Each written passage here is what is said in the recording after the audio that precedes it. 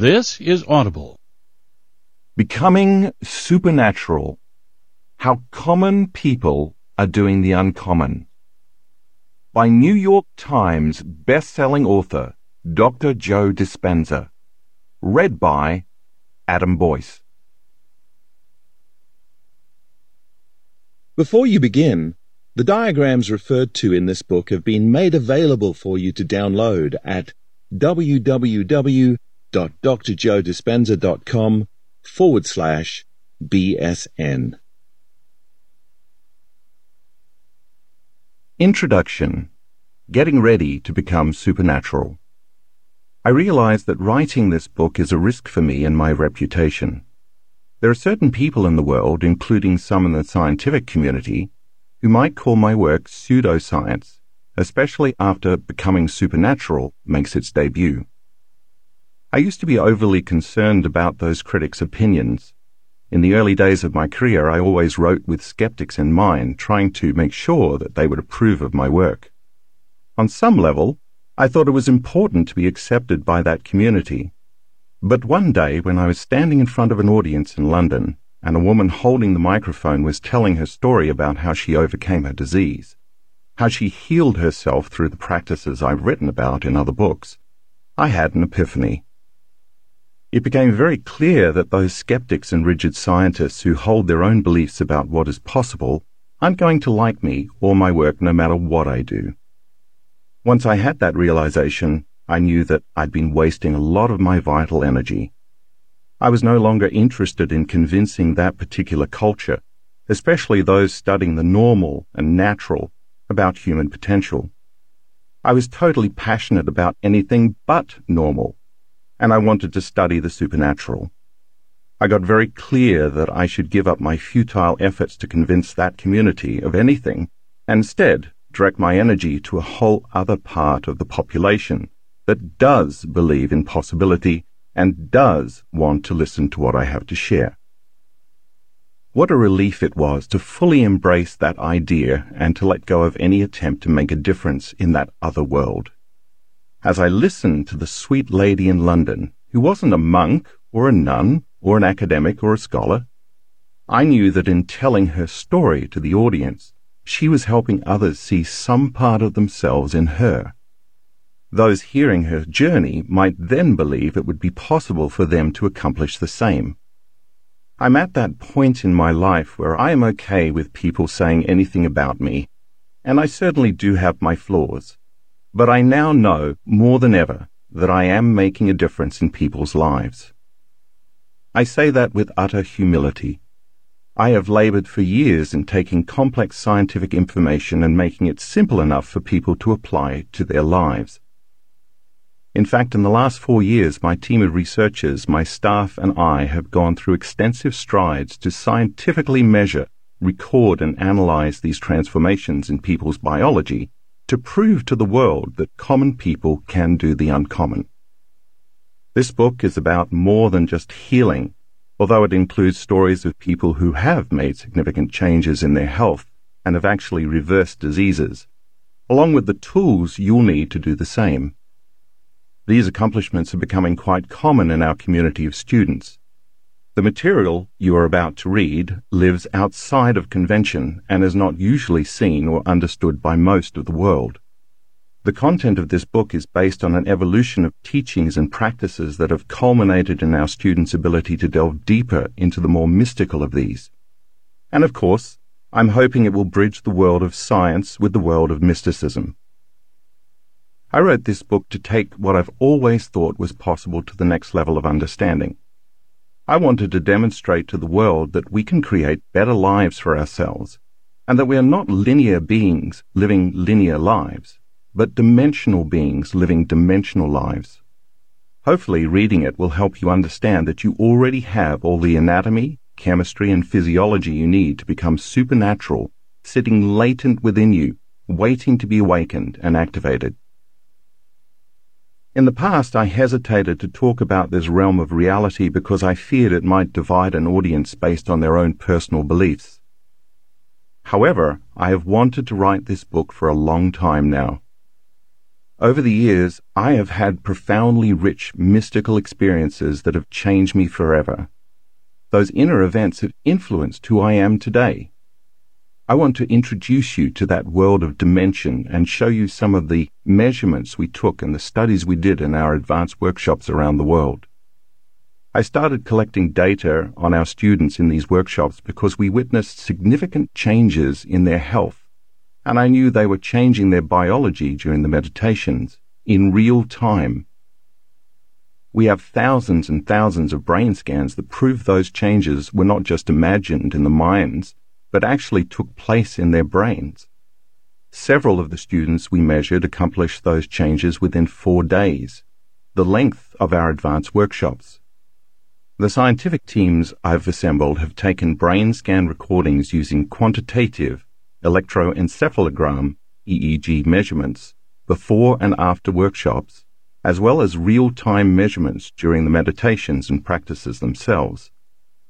I was not only impressed with the changes, but shocked by them. They were that dramatic. The brains of our students function in a more synchronized and coherent fashion after participating in the advanced retreats around the world.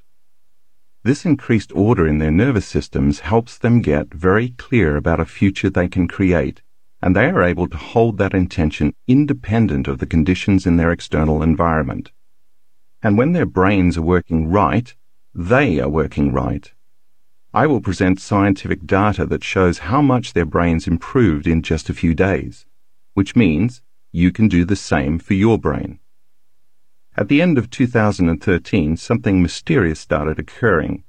We started seeing brain scan recordings that puzzled the researchers and neuroscientists who came to our events to study my work. The high amount of energy in the brain that we were recording while a student was in certain meditations had never been recorded up until this point. And yet, we were seeing these off-the-charts readings again and again. When we interviewed the participants, they reported that their subjective experience during the meditation was very real and mystical, and that this either profoundly changed their view of the world or dramatically improved their health. I knew in those moments that these participants were having transcendental experiences in their inner world of meditation that were more real than anything they had ever experienced in their outer world. And we were capturing those subjective experiences objectively. That has become a new normal for us now, and as a matter of fact, we can often predict when these high amplitudes of energy in the brain will occur based on certain indicators and signs that we have seen for years now. In these pages, I want to demystify what it is to have an interdimensional experience, as well as provide the science, biology, and chemistry of the organs, systems, and neurotransmitters that make this happen. It is my hope that this information will give you a roadmap for how to create such experiences for yourself.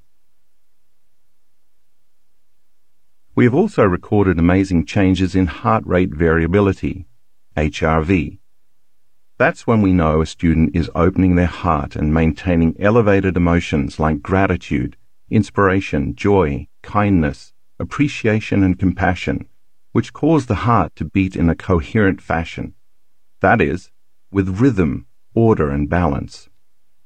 We know that it takes a clear intention, a coherent brain, and an elevated emotion, a coherent heart, to begin to change a person's biology from living in the past to living in the future. That combination of mind and body, of thoughts and feelings, also seems to influence matter, and that's how you create reality. So if you're going to truly believe in a future that you are imagining with all of your heart, let's make sure it's open and fully activated. Why not, through practice and quantitative feedback, get good at doing it and make it a skill? So we partnered with the Heart Math Institute, HMI, a sharp group of researchers based in Boulder Creek, California, who helped us measure the responses of thousands of our participants. It is our desire for our students to develop the ability to regulate an internal state independent of the conditions in their external environment, and to know when they are creating heart coherence and when they are not. In other words, when we measure those internal changes, we can tell a person that they created a more balanced pattern in the heart measurement, and that they are doing a great job and should keep doing exactly what they're doing.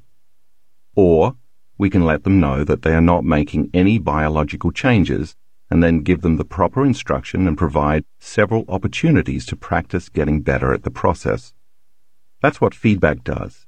It helps us know when we are doing something correctly and when we aren't. When we can change some feeling or thought inside of us, we can see changes outside of us. And when we observe that we did it correctly, we will pay attention to what we did and do it again.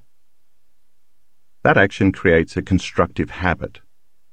By demonstrating how others perform such feats, I want to show you how powerful you can be. Our students know how to influence the autonomic nervous system, ANS, the system that maintains health and balance by automatically taking care of all of our bodily functions while we have the free will to live our lives. It is this subconscious system that gives us our health and gives life to our bodies. Once we know how to gain access to this system, we can not only make our health better, but we can also transform unwanted self-limiting behaviors, beliefs and habits into more productive ones. I'll present some of the data we have been collecting for years.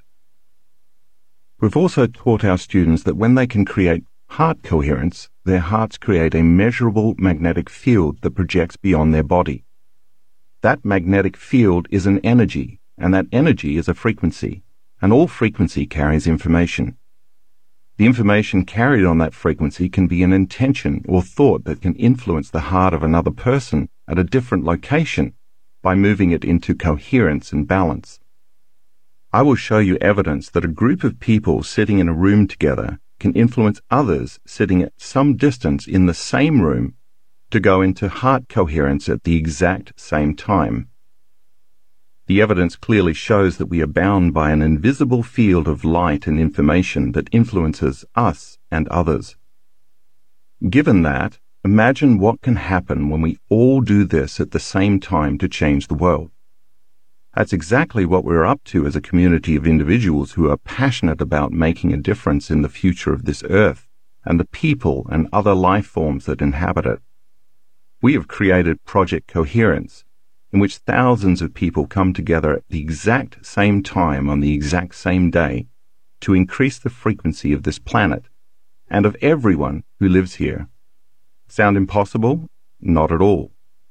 More than 23 peer-reviewed articles and more than 50 peace-gathering projects show that such events can lower incidents of violence, war, crime, and traffic accidents, and at the same time increase economic growth.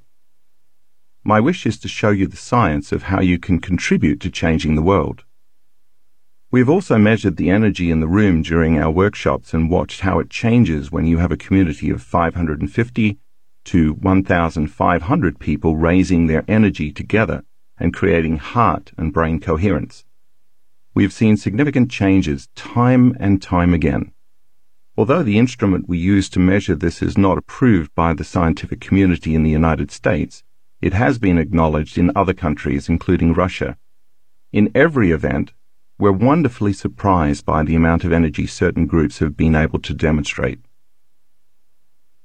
We have also assessed the invisible field of vital energy surrounding the body of thousands of students to determine whether they can increase their own light field.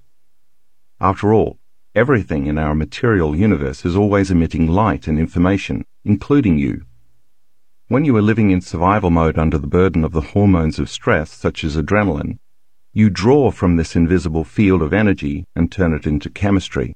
And as you do so, the field around your body shrinks. We discovered a very advanced piece of equipment that can measure the emission of photons, particles of light, to determine whether a person is building a field of light around them or diminishing their own light field. When more light is emitted, there's more energy, and hence more life. When a person has less light and information surrounding their body, they are more matter and thus emit less vital energy.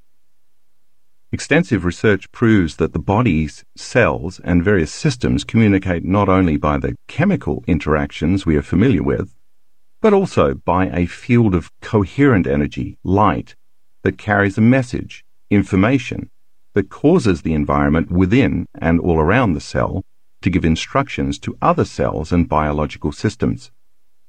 We've measured the amount of vital energy that our students' bodies emit because of the inward changes they've made during our meditations, and I want to show you what changes they can create in only 4 days or less.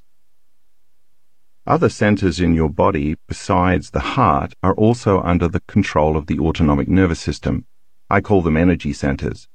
Each has its own frequency, its own intent or consciousness, its own glands, its own hormones, its own chemistry, its own individual little brain, and so its own unique mind.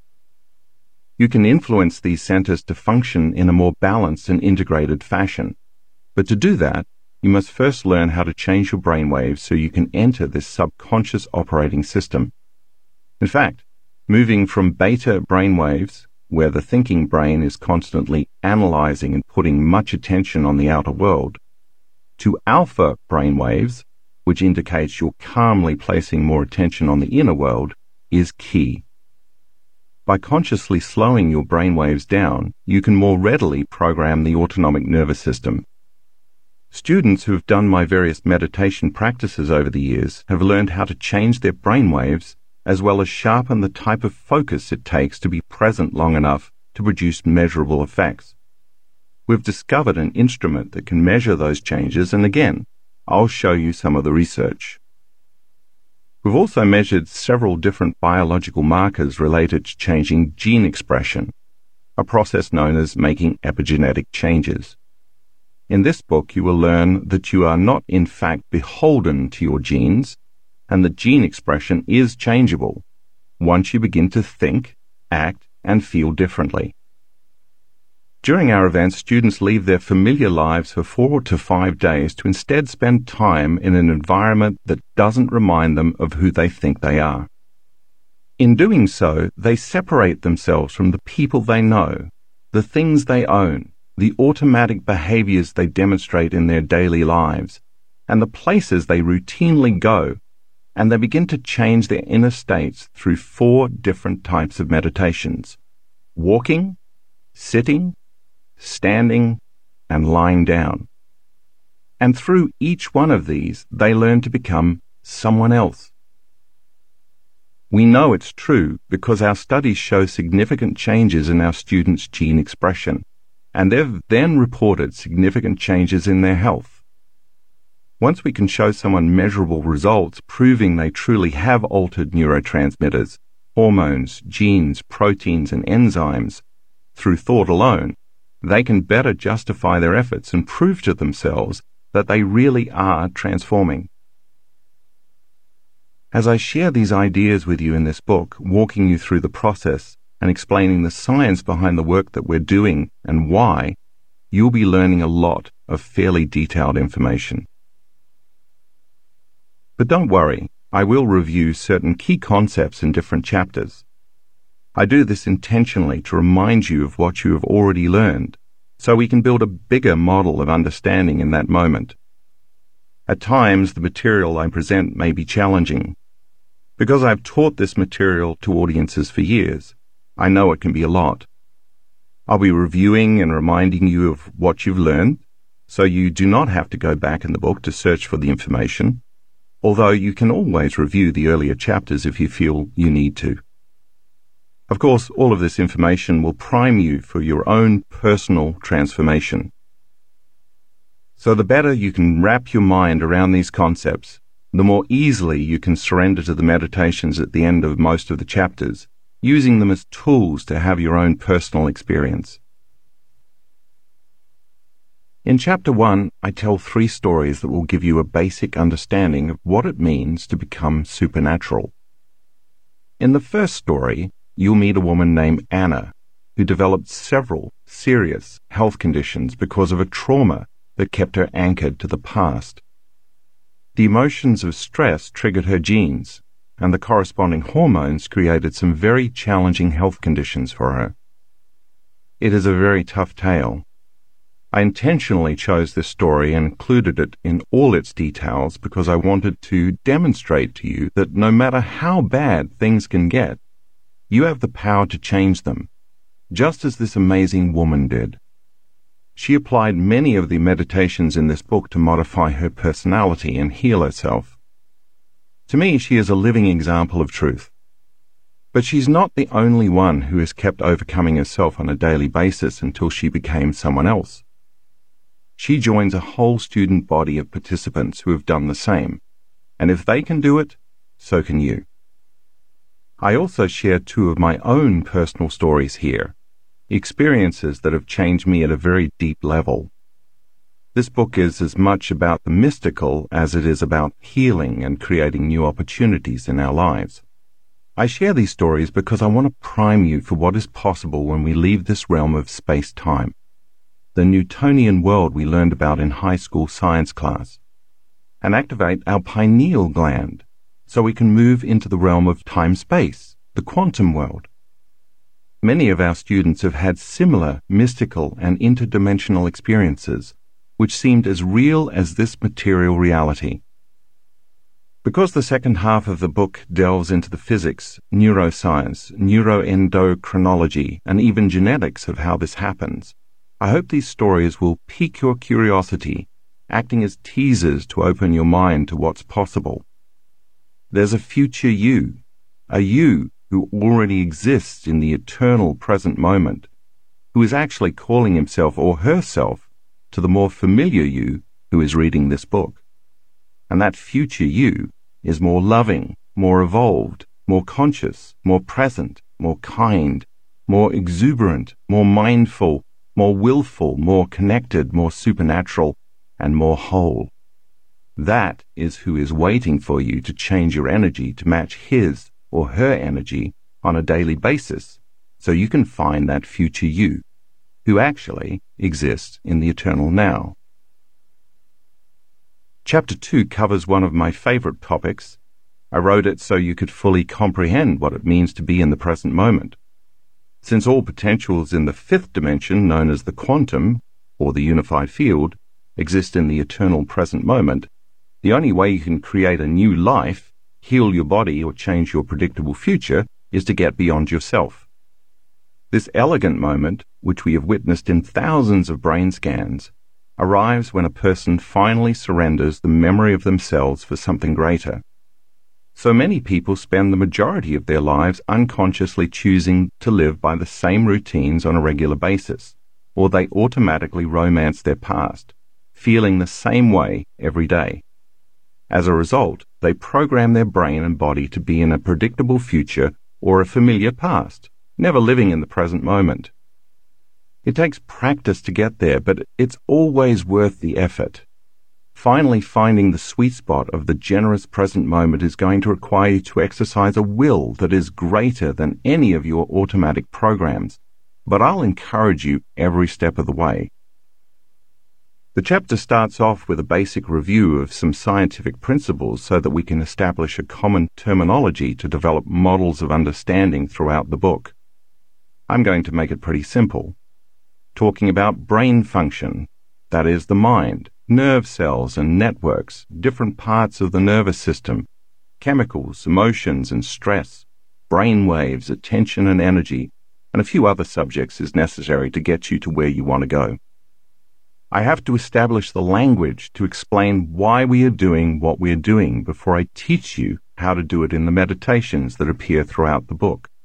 If you want more explicit, in-depth information, I invite you to read any of my previous books, including Breaking the Habit of Being Yourself and You Are the Placebo. Chapter 3 is your introduction to the quantum world, the fifth dimension. I want you to understand that there is an invisible field of energy and information that exists beyond this three-dimensional realm of space and time, and that we have access to it. In fact, once you are in the present moment and you've entered this realm, which exists beyond your senses, you are now ready to create your intended reality.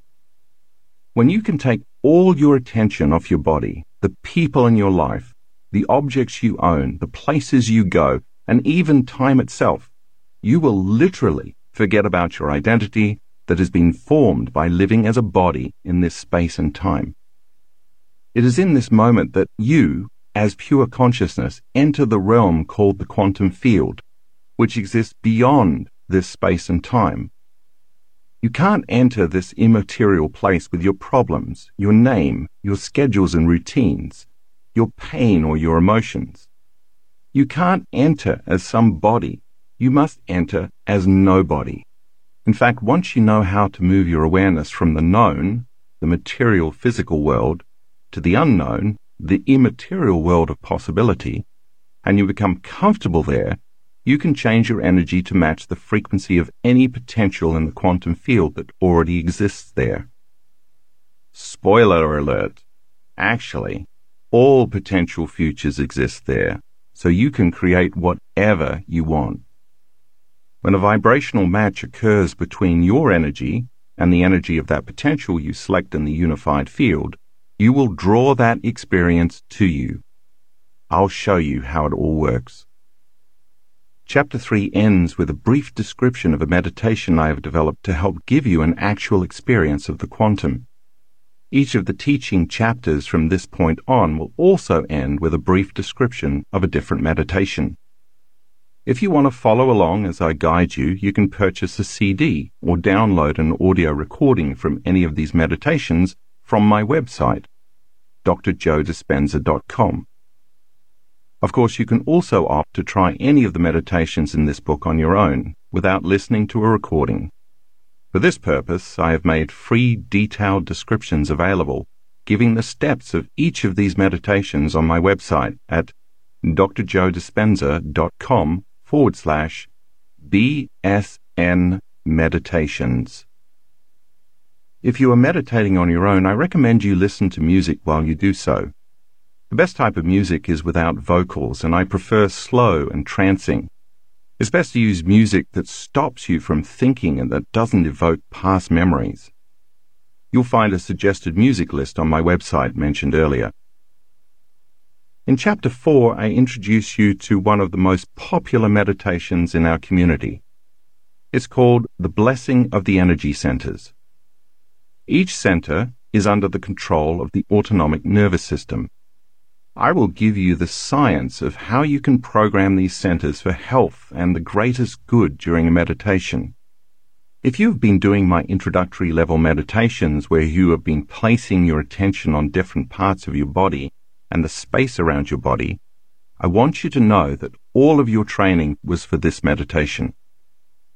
Practicing that has helped you sharpen your skill to focus your attention and change your brainwaves so you can enter the operating system of the autonomic nervous system. Once you are there, you can program the operating system with the right orders to heal you, balance your health, and improve your energy and your life. In Chapter 5, I introduce you to a breath that we use at the start of many of our meditations. This breath enables you to change your energy, run an electrical current through your body, and create a more powerful electromagnetic field around you. As I will explain, most people's energy is stored in the body because they have conditioned their body to become the mind from years of thinking, acting, and feeling the same way. It is this process, relating to living in survival mode, that causes most of the creative energy to be rooted in the body. Therefore, we must have a way to pull that energy out of the body and deliver it back to the brain, where it'll be available for a higher purpose than mere survival. I'll give you the physiology of the breath so you can put more intention behind it when you begin to free yourself from the past. Once you start to liberate all that energy back into the brain, then you will learn how to recondition your body to a new mind.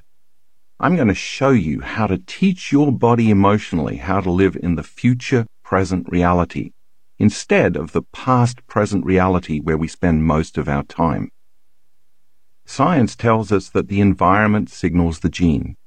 Since emotions are the chemical end products of experiences in our environment, when you embrace the elevated emotions in your meditations, you will not only raise your body's energy, but you will also start to signal new genes in new ways, ahead of the environment.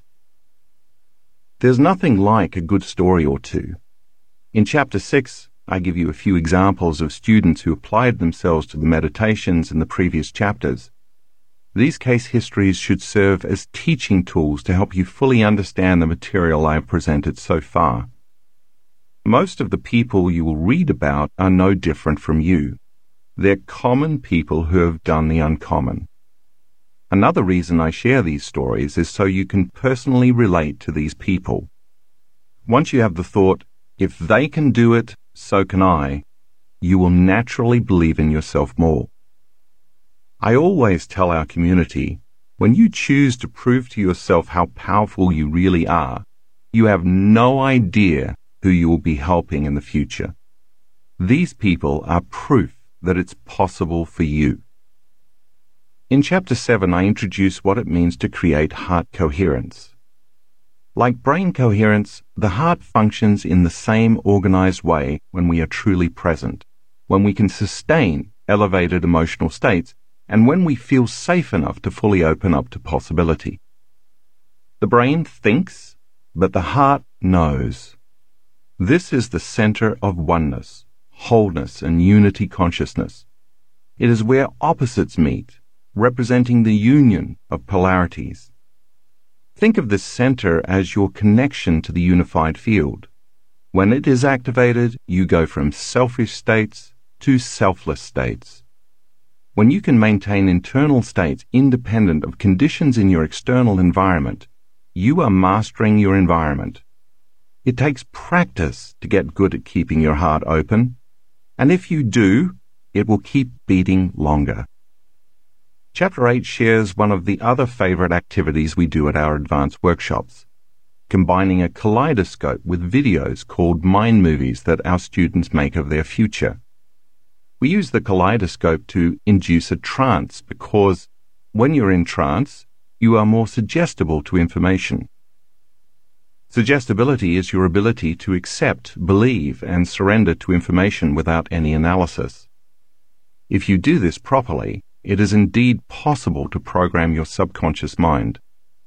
So it makes sense that when you use the kaleidoscope to change your brainwaves, with your eyes open instead of closed in a meditation, you can lower the volume of the analytical mind to open the door between the conscious mind and the subconscious mind.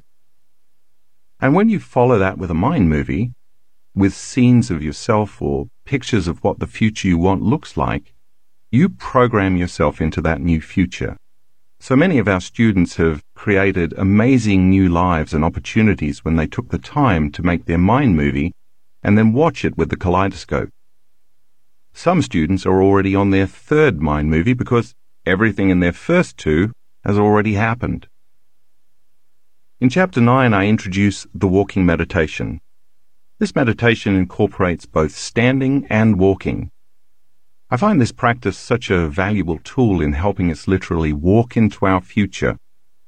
Many times we can have an amazing seated meditation and connect to something bigger than us, but when we open our eyes and come back to our senses, we go unconscious again and return to a series of unconscious programs, emotional reactions, and automatic attitudes.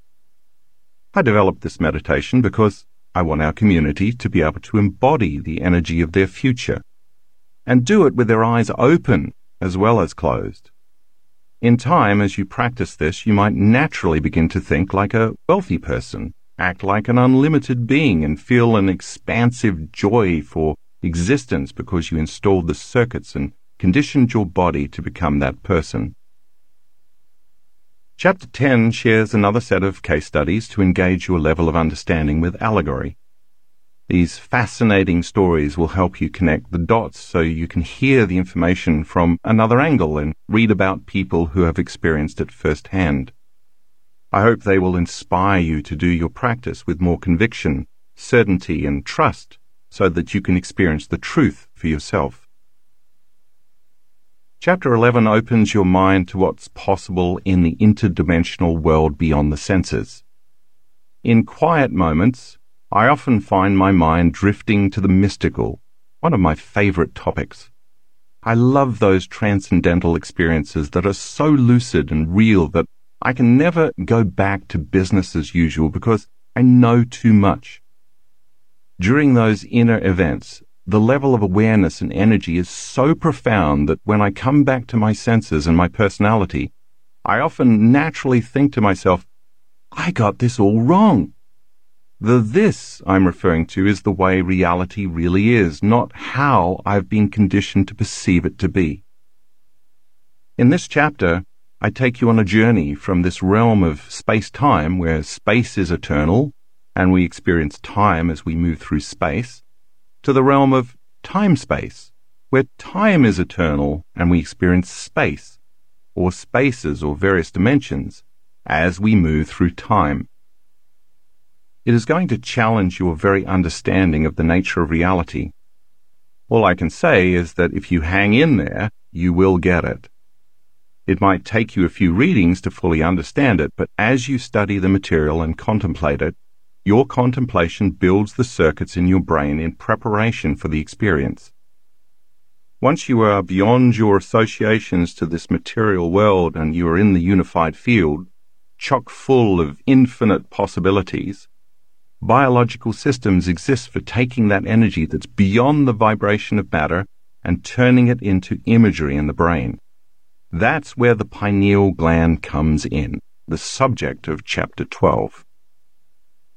Think of your pineal gland, a tiny gland perched in the central back area of your brain, as an antenna that can transduce frequencies and information and turn them into vivid imagery. When you activate your pineal gland, you're going to have a full-on sensory experience without your senses. That eternal event will be more real to you in your mind while your eyes were closed than any past external experience you've ever had. In other words, in order to lose yourself fully in the inward experience, it has to be so real that you are there. When this happens, this little gland transmutes melatonin into some very powerful metabolites that cause you to have that type of experience. We will study the properties of this gland, and then you will learn how to activate it. Chapter 13 introduces you to one of our most recent endeavors, Project Coherence. When we witnessed the measurements of so many of our students going into heart coherence at the exact same time on the exact same day during the exact same meditation, we knew that they were affecting each other non-locally, energetically as opposed to physically. The energy they were emitting in the form of elevated emotions carried their intention that the greatest good happen to everyone gathered in the room.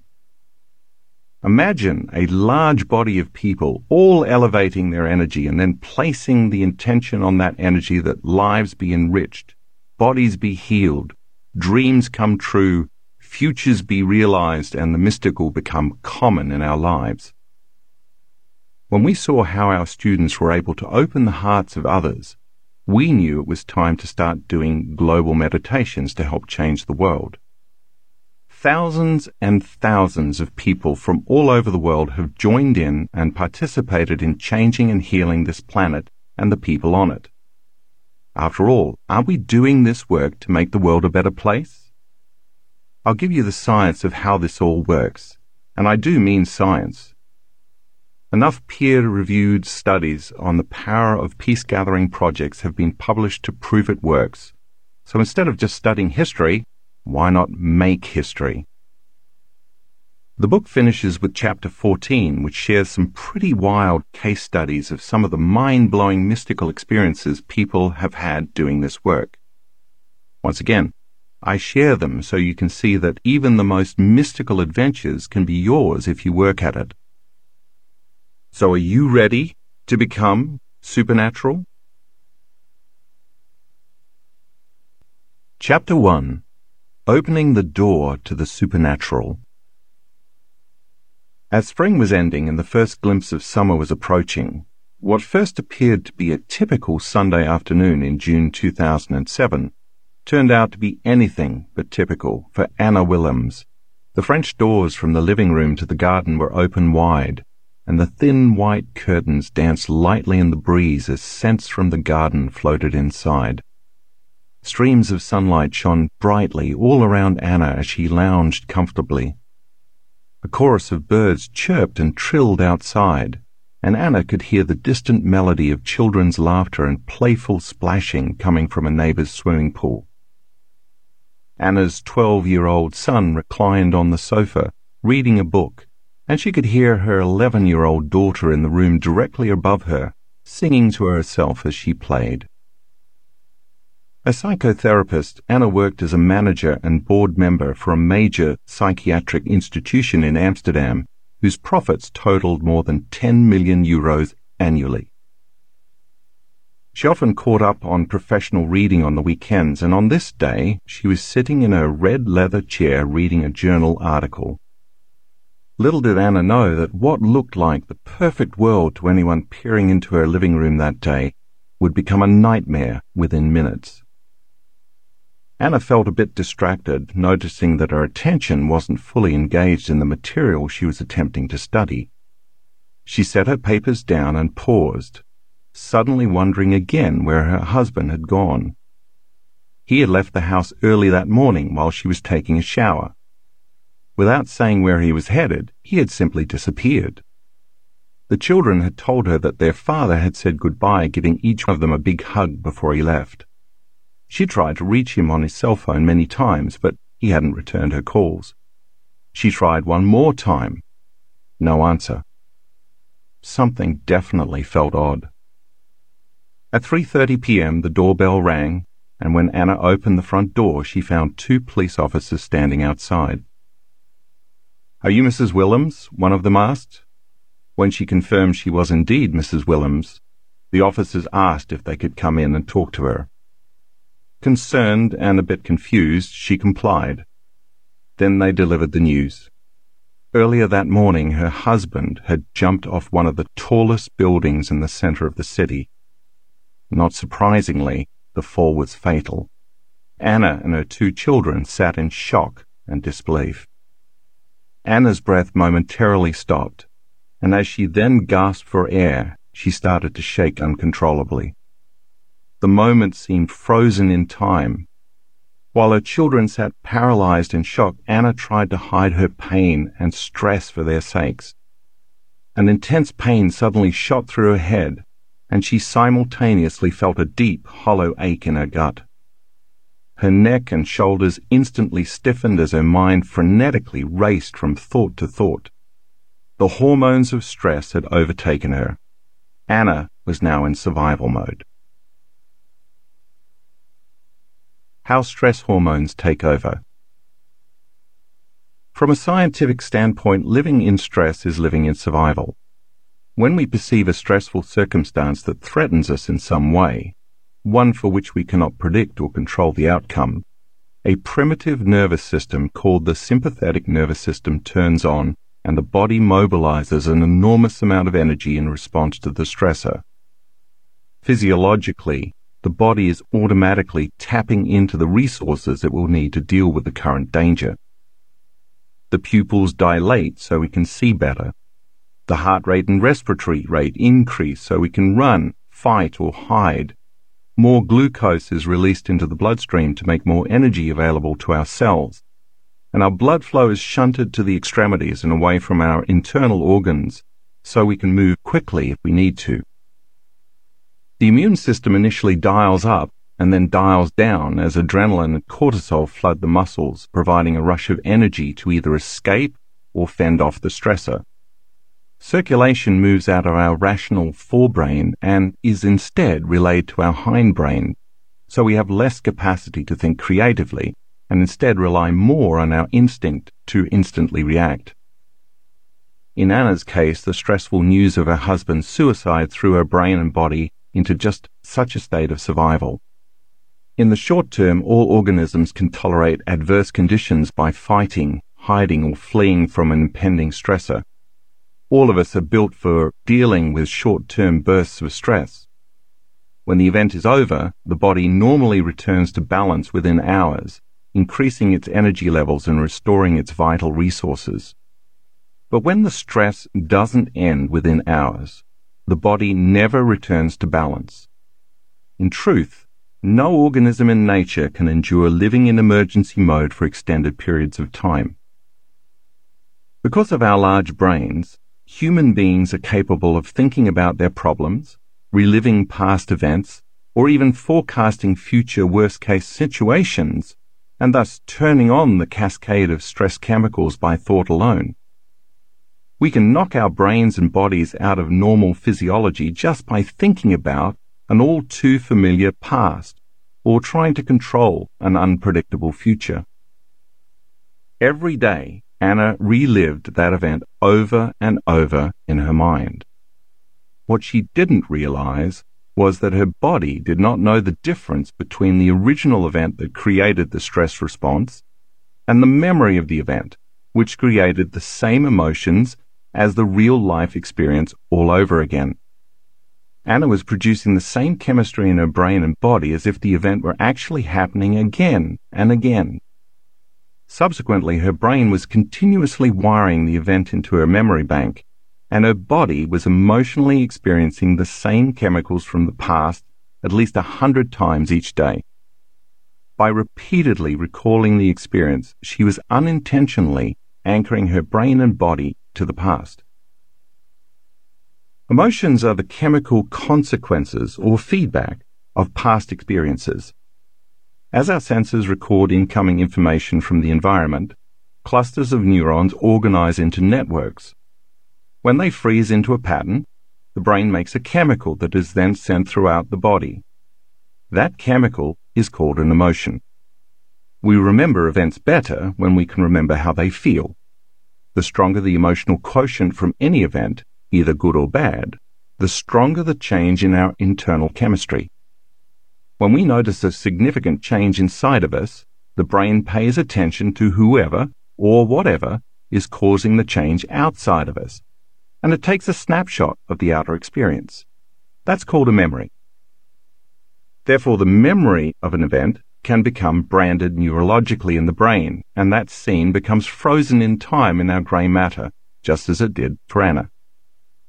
The combination of various people or objects at a particular time and place from that stressful experience is etched into our neural architecture as a holographic image. That's how we create a long-term memory. Therefore, the experience becomes imprinted in the neural circuitry, and the emotion is stored in the body. And that's how our past becomes our biology. In other words, when we experience a traumatic event, we tend to think neurologically within the circuitry of that experience, and we tend to feel chemically within the boundaries of the emotions from that event. So our entire state of being, how we think and how we feel, becomes biologically stuck in the past. As you can imagine, Anna was feeling a rush of negative emotions, tremendous sadness, pain, victimization, grief, guilt, shame, despair, anger, hatred, frustration, resentment, shock, fear, anxiety, worry, overwhelm, anguish, hopelessness, powerlessness, isolation, loneliness, disbelief, and betrayal. And none of those emotions dissipated quickly. As Anna analyzed her life within the emotions of the past, she kept suffering more and more. Because she couldn't think greater than how she constantly felt, and since emotions are a record of the past, she was thinking in the past, and every day she felt worse. As a psychotherapist, she could rationally and intellectually understand what was happening to her, but all her insights couldn't get beyond her suffering. People in her life started treating her as the person who had lost her husband, and that became her new identity. She associated her memories and feelings with the reason she was in her present state. When anyone asked her why she felt so bad, she told the story of the suicide, each time reliving the pain, anguish, and suffering over again. All along, Anna kept firing the same circuits in her brain and reproducing the same emotions, conditioning her brain and body further into the past. Every day, she was thinking, acting, and feeling as if the past was still alive. And since how we think, how we act, and how we feel is our personality, Anna's personality was completely created by the past. From a biological standpoint, in repeatedly telling the narrative of her husband's suicide, Anna literally couldn't get beyond what had happened.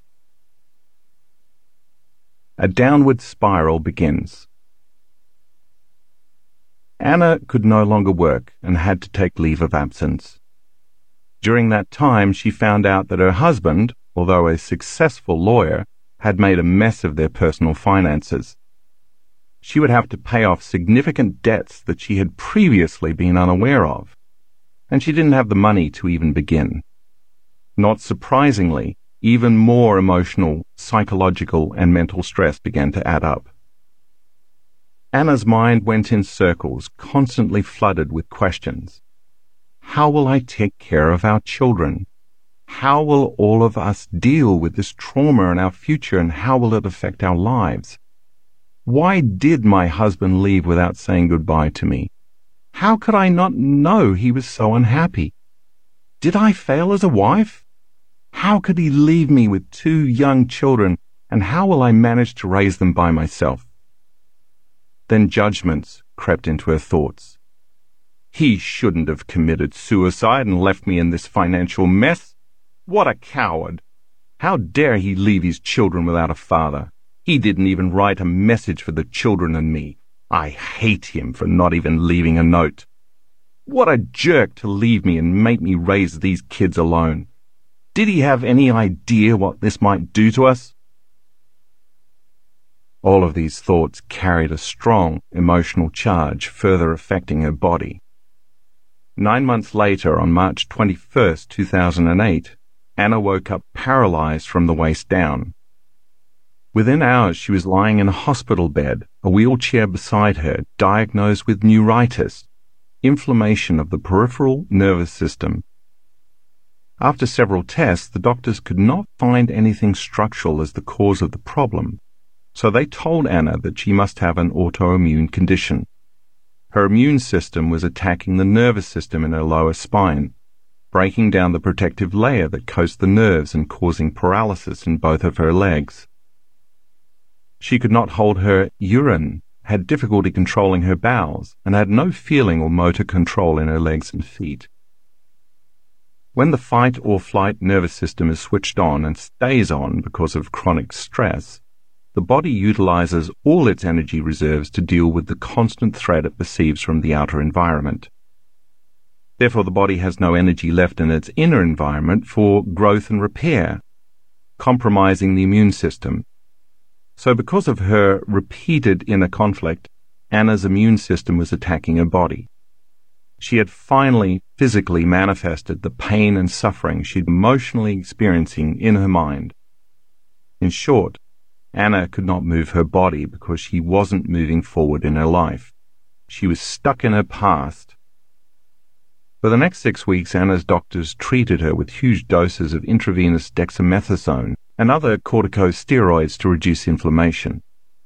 Because of the added stress and the types of drugs she was taking, which can further weaken the immune system, she also developed an aggressive bacterial infection for which her doctors gave her huge doses of antibiotics.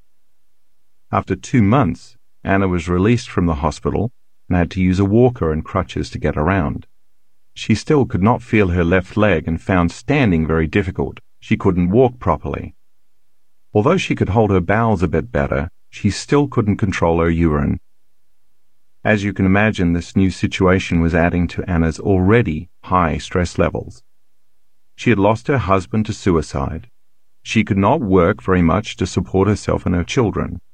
She was in serious financial crisis, and she had been living in a hospital paralyzed for more than 2 months. Her mother had to move in to help. Anna was an emotional, mental, and physical wreck, and although she had the best doctors and the latest medications from a reputable hospital, she was not getting any better. By 2009, 2 years after the death of her husband, she was diagnosed with clinical depression, so she started taking even more medication. Consequently, Anna's mood swung widely from anger to grief to pain to suffering to hopelessness to frustration to fear to hatred. Because those emotions influenced her actions, her behavior became somewhat irrational. At first, she fought with almost everybody around her except her children, but then she started to have conflicts with her youngest daughter. The Dark Night of the Soul. In the meantime, many more physical problems started showing up, and Anna's journey became even more painful. The mucous membranes in her mouth started to develop large ulcerations that spread into her upper esophagus as the result of another autoimmune disease called erosive lichen planus. To treat it, she had to use corticosteroid ointments in her mouth in addition to more pills. These new medications caused Anna's saliva production to stop. She couldn't eat solid foods, so she lost her appetite. Anna was living with all three types of stress, physical, chemical, and emotional, at the same time. In 2010, Anna found herself in a dysfunctional relationship with a man who traumatized her and her children with verbal abuse, power games, and constant threats. She lost all her money, her job, and her feeling of safety. When she lost her house, she had to move in with her abusive boyfriend. Stress levels continued climbing. Her ulcerations started to spread to other mucous membranes, including her vagina, her anus, and further down her esophagus. Her immune system had totally collapsed, and now she was experiencing several different skin conditions, food allergies, and weight problems. Then she started having problems swallowing and developing heartburn, for which the doctors prescribed still more medications. Anna started a small psychotherapy practice at home in October. She could only handle seeing clients for 2 sessions a day in the morning after her children went to school 3 days a week. In the afternoon, she was so tired and sick that she would lie in bed until her children returned from school. She tried to be there for them as much as possible, but she had no energy and didn't feel well enough to leave the house. Anna hardly saw anyone. She had no social life. All the circumstances in her body and in her life constantly reminded her how bad things were. She automatically reacted to everyone and everything. Her thinking was chaotic and she could not concentrate. She had no vitality or energy to live anymore. Often when she exerted herself, her heart rate exceeded 200 beats per minute. She found herself sweating and gasping for breath all the time, and she felt an enormous pain in her chest on a regular basis. Anna was passing through her darkest night of the soul. Suddenly, she understood why her husband had taken his life. She wasn't sure she could go on any more and started thinking of committing suicide herself. She thought, it can't get any worse than this. And then it did. In January 2011, Anna's medical team found a tumor near the entrance of her stomach and diagnosed her with esophageal cancer. Of course, this news severely increased Anna's stress levels. The doctors suggested a rigorous course of chemotherapy.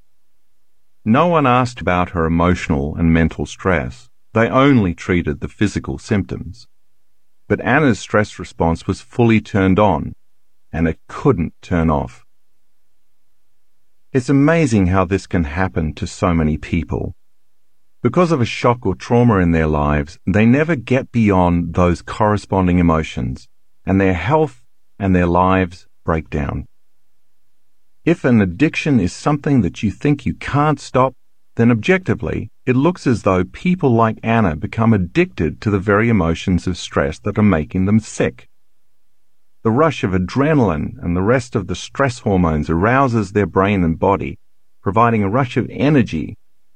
In time, they become addicted to the rush of that chemistry, and then they use the people and conditions in their lives to reaffirm their addiction to the emotion, just to keep feeling that heightened state. Anna was using her stressful conditions to recreate that rush of energy, and without realizing it, she became emotionally addicted to a life she hated. Science tells us that such chronic, long-term stress pushes the genetic buttons that cause disease. So if Anna was turning the stress response on by thinking about her problems in her past, her thoughts were making her sick. And since stress hormones are so powerful, she had become addicted to her own thoughts that were making her feel so bad. Anna agreed to start chemotherapy, but after her first session she had an emotional and mental breakdown. One afternoon after her kids went to school, Anna collapsed on the floor crying. She had finally reached the bottom. It occurred to her that if she continued this way, she would not survive for long, and she would leave her children alone without either parent. She started to pray for help. She knew in her heart that something needed to change. In utter sincerity and surrender, she asked for guidance, support, and a way out, promising that if her prayers were answered, she would be thankful and grateful every day for the rest of her life, and she would help others to do the same. Anna's turning point. The choice to change became Anna's quest. She first decided to stop all the treatments and all the medications for her various physical illnesses, although she continued to take her antidepressants. She didn't tell the doctors and nurses that she was not coming back for treatment. She simply did not show up anymore. No one ever called her to ask why. Only her family doctor contacted Anna to express concern.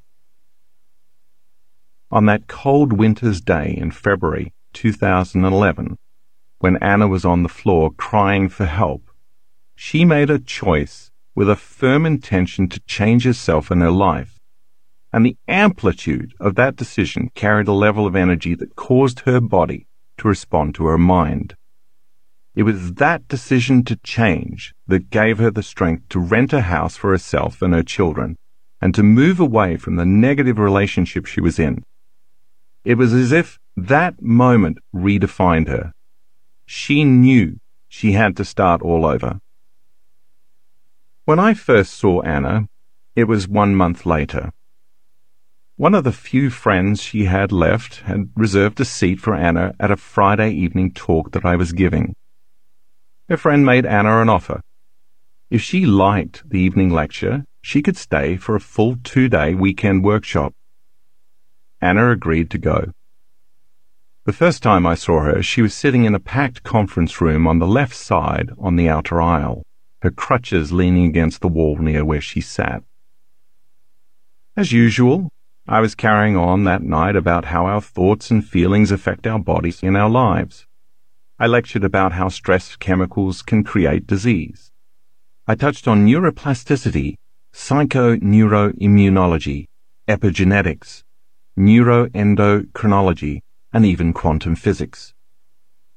I will go into more detail on all of these later in this book, but for now it's enough to know that the latest research in these branches of science point to the power of possibility.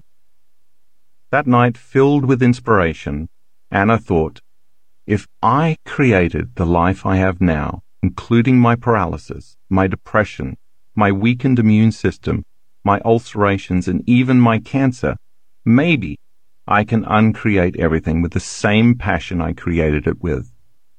And with that potent new understanding, Anna decided to heal herself. Immediately after her first weekend workshop, she started meditating twice a day. Of course, sitting and doing meditations was difficult at the beginning. She had a lot of doubt to overcome, and some days she did not feel mentally or physically well. But she did her meditations anyway. She also had a lot of fear. When her family doctor called to check up on her because she had stopped her treatments and medications, he told Anna that she was being naive and stupid, and that she would get worse and die soon. Imagine the memory of an authority figure telling you that. Even so, Anna did her meditations every day and began to move beyond her fears. She was often consumed with financial burdens, her children's needs, and various physical limitations, yet she never used those conditions as an excuse to not do her inner work. She even attended 4 more of my workshops during that year. By going within and changing her unconscious thoughts, automatic habits and reflexive emotional states, which had become hardwired in her brain and emotionally conditioned in her body, Anna was now more committed to believing in a new future than believing in a same familiar past. She used her meditations, combining a clear intention with an elevated emotion, to change her state of being from biologically living in the same past to living in a new future. Every day, Anna was unwilling to get up from her meditations as the same person who sat down. She decided that she wouldn't finish until her whole state of being was in love with life. To the materialist, who defines reality with the senses, of course, Anna had no tangible reason to be in love with life. She was a depressed, widowed, single parent who was in financial debt and had no real job. She had cancer and suffered from paralysis and ulcerations in her mucous membranes. And she was in a poor living situation with no partner or significant other and no energy to tend to her children. But in the meditations, Anna learned that she could teach her body emotionally what her future would feel like ahead of the actual experience. Her body, as the unconscious mind, did not know the difference between the real event and the one she was imagining and emotionally embracing. She also knew, through her understanding of epigenetics, that the elevated emotions of love, joy, gratitude, inspiration, compassion, and freedom could signal new genes to make healthy proteins affecting her body's structure and function. She fully understood that if the stress chemicals that had been coursing through her body had been turning on unhealthy genes, then by fully embracing those elevated emotions with a passion greater than the stressful emotions, she could turn on new genes and change her health. For a year, her health didn't change very much. But she kept doing her meditations. In fact, she did all the meditations I designed for students. She knew it had taken several years to create her current health conditions, and so it would take some time to recreate something new. So she kept doing the work, striving to become so conscious of her unconscious thoughts, behaviors, and emotions that she would not let anything she did not want to experience slip by her awareness. After that first year, Anna noticed that she was slowly starting to get better mentally and emotionally. Anna was breaking the habit of being herself, inventing a whole new self instead. Anna knew from attending my workshops that she had to move her autonomic nervous system back into balance, because the ANS controls all the automatic functions that happen beyond the brain's conscious awareness: digestion, absorption, blood sugar levels, body temperature, hormonal secretions, heart rate, and so on. The only way she could slip into the operating system and affect the ANS was to change her internal state on a regular basis. So first, Anna began each meditation with the blessing of the energy centers. These specific areas of the body are under the control of the ANS. As I mentioned in the introduction, each center has its own energy or frequency, which emits specific information or has its own consciousness, its own glands, its own hormones, its own chemistry, its own individual little mini brain, and therefore its own mind. Each center is influenced by the subconscious brain sitting under our conscious thinking brain. Anna learned how to change her brainwaves so she could enter the operating system of the ANS, located in the midbrain, and reprogram each center to work in a more harmonious manner.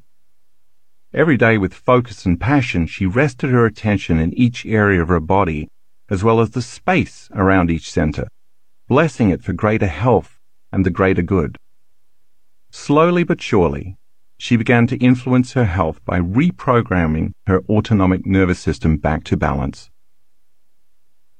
Anna also learned a specific breathing technique I teach in our work to liberate all the emotional energy that is stored in the body when we keep thinking and feeling the same way.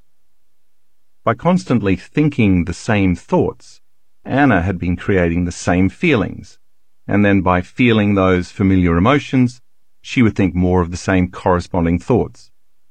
She learned that the emotions of the past were stored in her body, but she could use this breathing technique to liberate that stored energy and free herself from her past. So every day, with a level of intensity that was greater than her addiction to past emotions, she practiced the breath and got better and better at doing it. After she learned to move that stored energy in her body, she learned how to recondition her body to a new mind by embracing the heart-centered emotions of her future before her future unfolded. Since Anna also studied the model of epigenetics I teach in our workshops and lectures, she learned that genes don't create disease. Instead, the environment signals the gene to create disease. Anna understood that if her emotions were the chemical consequences of experiences in her environment, and if she lived every day by the same emotions from her past, she was selecting and instructing the same genes that might be causing her poor health conditions. If she could instead embody the emotions of her future life by embracing those emotions before the experience actually happened, she could change her genetic expression and actually change her body to be biologically aligned with her new future.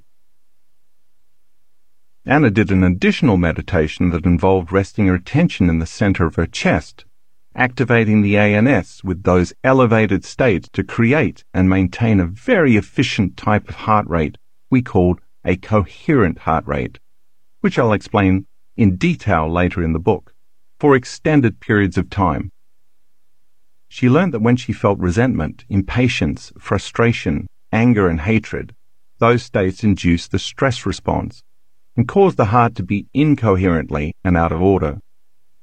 Anna learned in my workshops that once she could sustain this new heart-centered state, just as she had gotten used to feeling all of those negative emotions on a regular basis, in time, she could feel these new emotions more fully and deeply.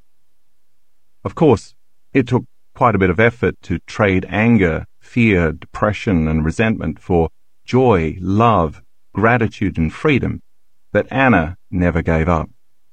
She knew that those elevated emotions would release more than 1,000 different chemicals that would repair and restore her body, and she went for it. Anna then practiced a walking meditation I designed in which she walked as her new self every day. Instead of sitting down and meditating with her eyes closed, she started these meditations standing up with her eyes closed. While standing, she got into the meditative state that she knew would change her state of being, and then while still in that state, she opened her eyes, staying in a meditative state, and walked as her future self. By doing so, she was embodying a new habit of thinking, acting, and feeling on a regular basis. What she was creating would soon become her new personality. She never wanted to go unconscious again and return to her old self. Because of all this work, Anna could see that her thought patterns had changed. She was no longer firing the same circuits in her brain in the same way, so those circuits stopped wiring together and started pruning apart. As a result, she stopped thinking in the same old ways. Emotionally, she began to feel glimpses of gratitude and pleasure for the first time in years. In her meditations, she was conquering some aspect of her body and her mind every day. Anna calmed down and became much less addicted to the emotions derived from stress hormones.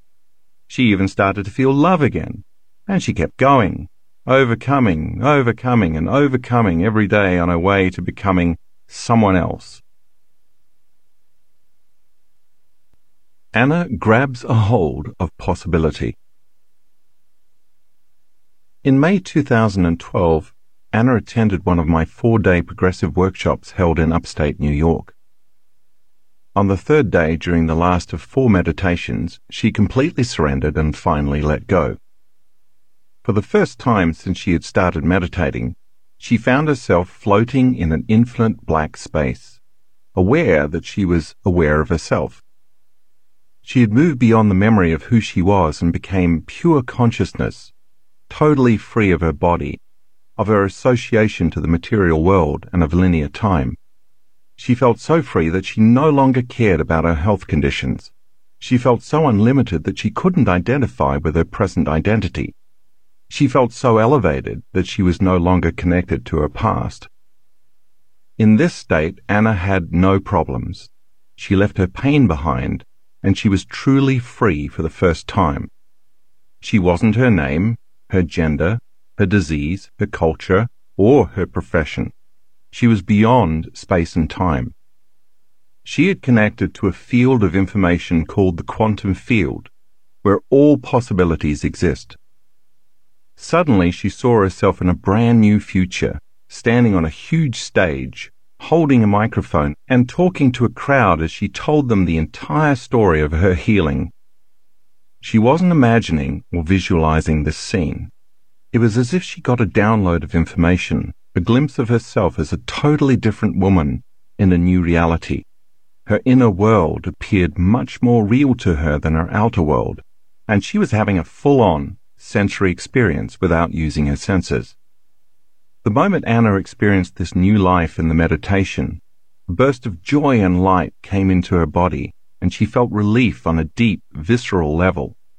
She knew she was something or someone greater, much grander than her physical body.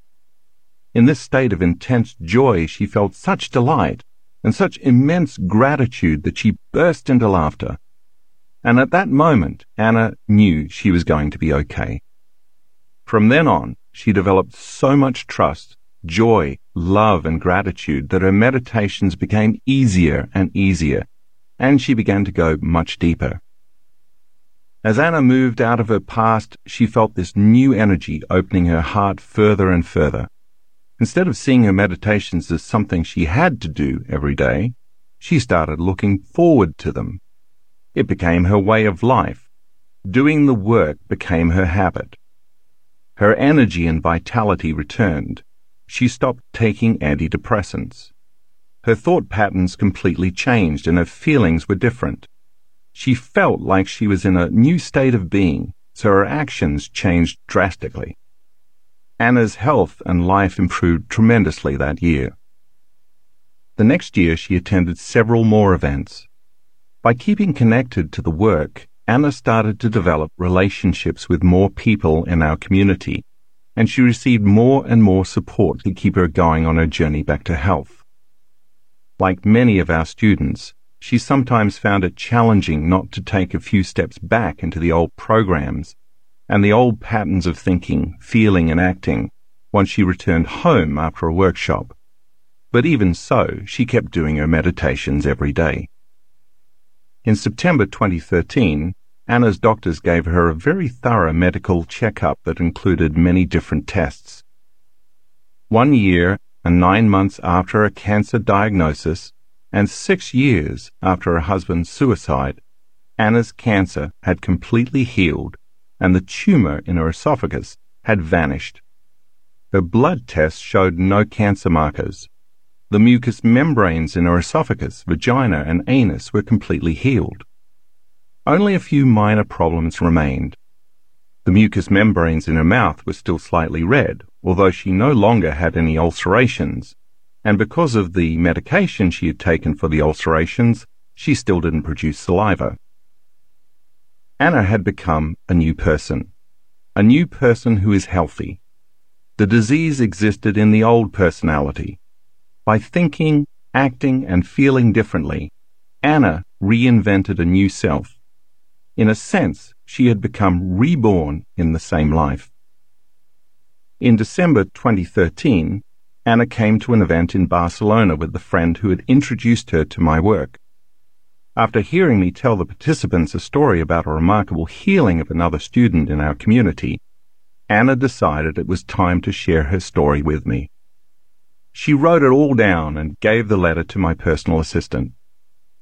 Like many letters I get from students, the first line read, "You are not going to believe this." After I read what she had written, the next day I asked Anna to come up on stage and share her story with the audience. And there she was, a year and a half after the vision she'd had during her meditation in New York, unbeknownst to me, standing on a stage, talking to an audience about her journey healing herself. After the Barcelona event, Anna was inspired to work on her mouth even more. About 6 months later, I was lecturing in London, and Anna attended. I spoke in detail about epigenetics. Suddenly, a light went on for Anna. I've healed myself of all these medical conditions, including cancer, she thought. I should be able to signal the gene for my mouth to produce more saliva. A few months later, during another workshop in 2014, Anna suddenly felt saliva dripping in her mouth.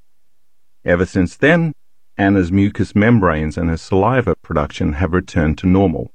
The ulcerations never came back. Today, Anna is a healthy, vital, happy, stable person with a very sharp and clear mind. Spiritually, she has grown so much that she goes very deep in her meditations and has had many mystical experiences. She is living a life full of creation, love and joy. She has become one of my corporate trainers, regularly teaching this work to organizations and companies. In 2016, she founded a successful psychiatric institution employing more than 20 therapists and practitioners. She is financially independent and earns enough money to live a rich life. She travels around the world, visits beautiful places, and meets very inspiring people. She has a very loving and joyful partner, as well as new friends and new relationships that honor both her and her children. When you ask Anna about her past health problems, she will tell you that having those challenges was the best thing that ever happened to her. Think about it. What if the worst thing that ever happened to you turns out to be the best thing that has ever happened to you? She often tells me that she loves her present life, and I always respond, "Of course you do. You created your life every day by not getting up from your meditations until you were in love with that life. So now you get to love your life." It was through the course of her transformation that Anna had, in effect, become supernatural. She had overcome her identity, which was connected to her past, and she literally created a new, healthy future, and her biology responded to a new mind. Anna is now the living example of truth and possibility, and if Anna healed herself, so can you. Getting mystical. Healing all sorts of physical conditions may be a very impressive benefit of doing this work, but it's not the only one. Because this book is also about the mystical, I want to open your mind to a realm of reality that will be just as transformative as healing, but that works on a deeper and different level. Becoming supernatural can also involve embracing a greater awareness of yourself and who you are in this world, and in other worlds as well. Let me share some stories about this from my own life to illustrate exactly what I mean and to show you what is possible for you too. One rainy winter evening in the Pacific Northwest, as I sat on my couch after a very long day, I listened to the branches of the tall fir trees outside my window filtering the gusts of wind through their canopies. My children were in bed, deep asleep, and at last I had a moment to myself. As I got comfortable, I began to review all the things I needed to accomplish the following day. By the time I'd made my mental list, I was too exhausted to think, so I just sat still for a few minutes, my mind empty. As I watched the shadows from the flames in the fireplace flicker and dance on the walls, I began to move into trance. My body was tired, but my mind was clear. I wasn't thinking or analyzing anymore. I was simply staring into space, being in the present moment. As my body relaxed more and more, I slowly and consciously let it fall asleep as I simultaneously kept my mind conscious and awake. I wouldn't let my attention narrow in on any object in the room, but instead kept my focus open. This was a game I often played with myself. I liked the practice because every once in a while, if everything lined up, I had very profound transcendental experiences. It was as if a door of sorts opened somewhere between wakefulness, sleep, and normal dreaming, and I slipped into a very lucid, mystical moment. I reminded myself to not expect anything, but to simply stay open. It took a lot of patience to not rush it or get frustrated or try to make something happen, but instead to slowly slip into that other world. That day I had finished writing an article about the pineal gland. After spending several months researching all the magical derivatives of melatonin that this little alchemical center had up its sleeve, I was overjoyed about linking the scientific world and the spirit world. For weeks my entire mind had been consumed with thinking about the role of the pineal metabolites as a possible connection to the mystical experiences most ancient cultures knew how to elicit, such as Native American shamanic visions, the Hindu experience of samadhi, and other similar rituals involving altered states of consciousness. Some concepts that had been loose ends for years had suddenly clicked for me, and my discoveries left me feeling more whole. I thought I was one step closer to understanding the bridge to higher dimensions of space and time. All the information I had learned inspired me to a deeper awareness about what is possible for human beings. Yet I was still curious to learn more, curious enough to move my awareness to where the pineal gland existed in my head. I casually thought, speaking to the gland, "Where are you anyway?"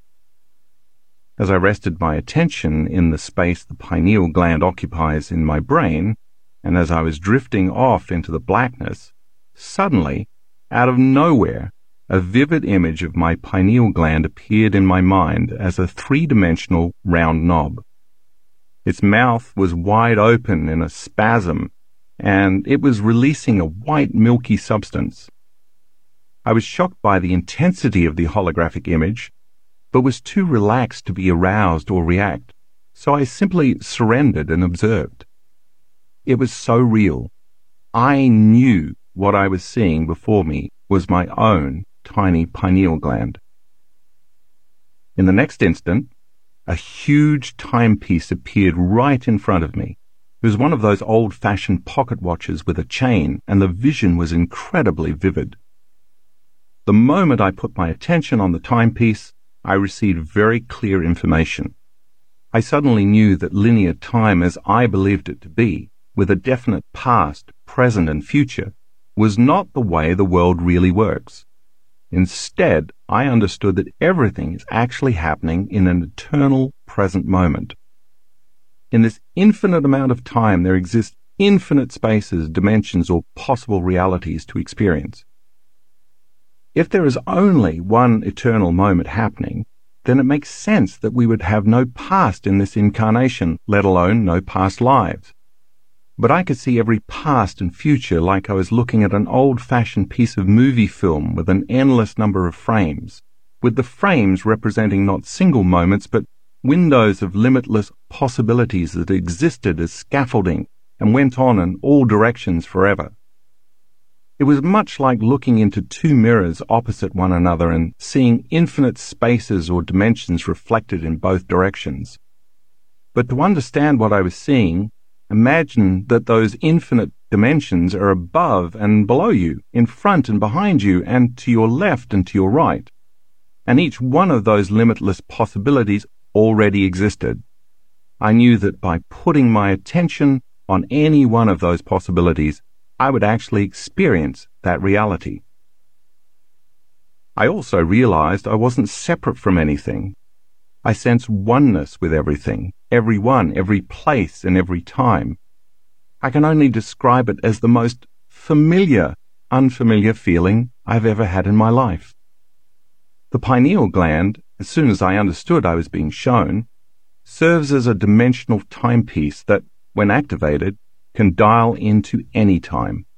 When I saw the hands of the timepiece move forward or backward, I understood that, like a time machine set to any particular time, there is also a reality or a dimension to experience in a particular space.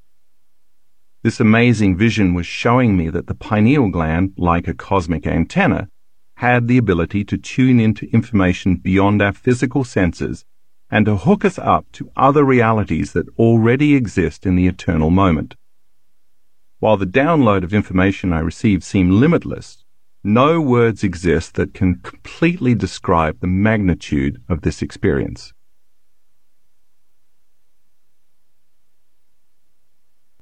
Experiencing my past and future selves simultaneously.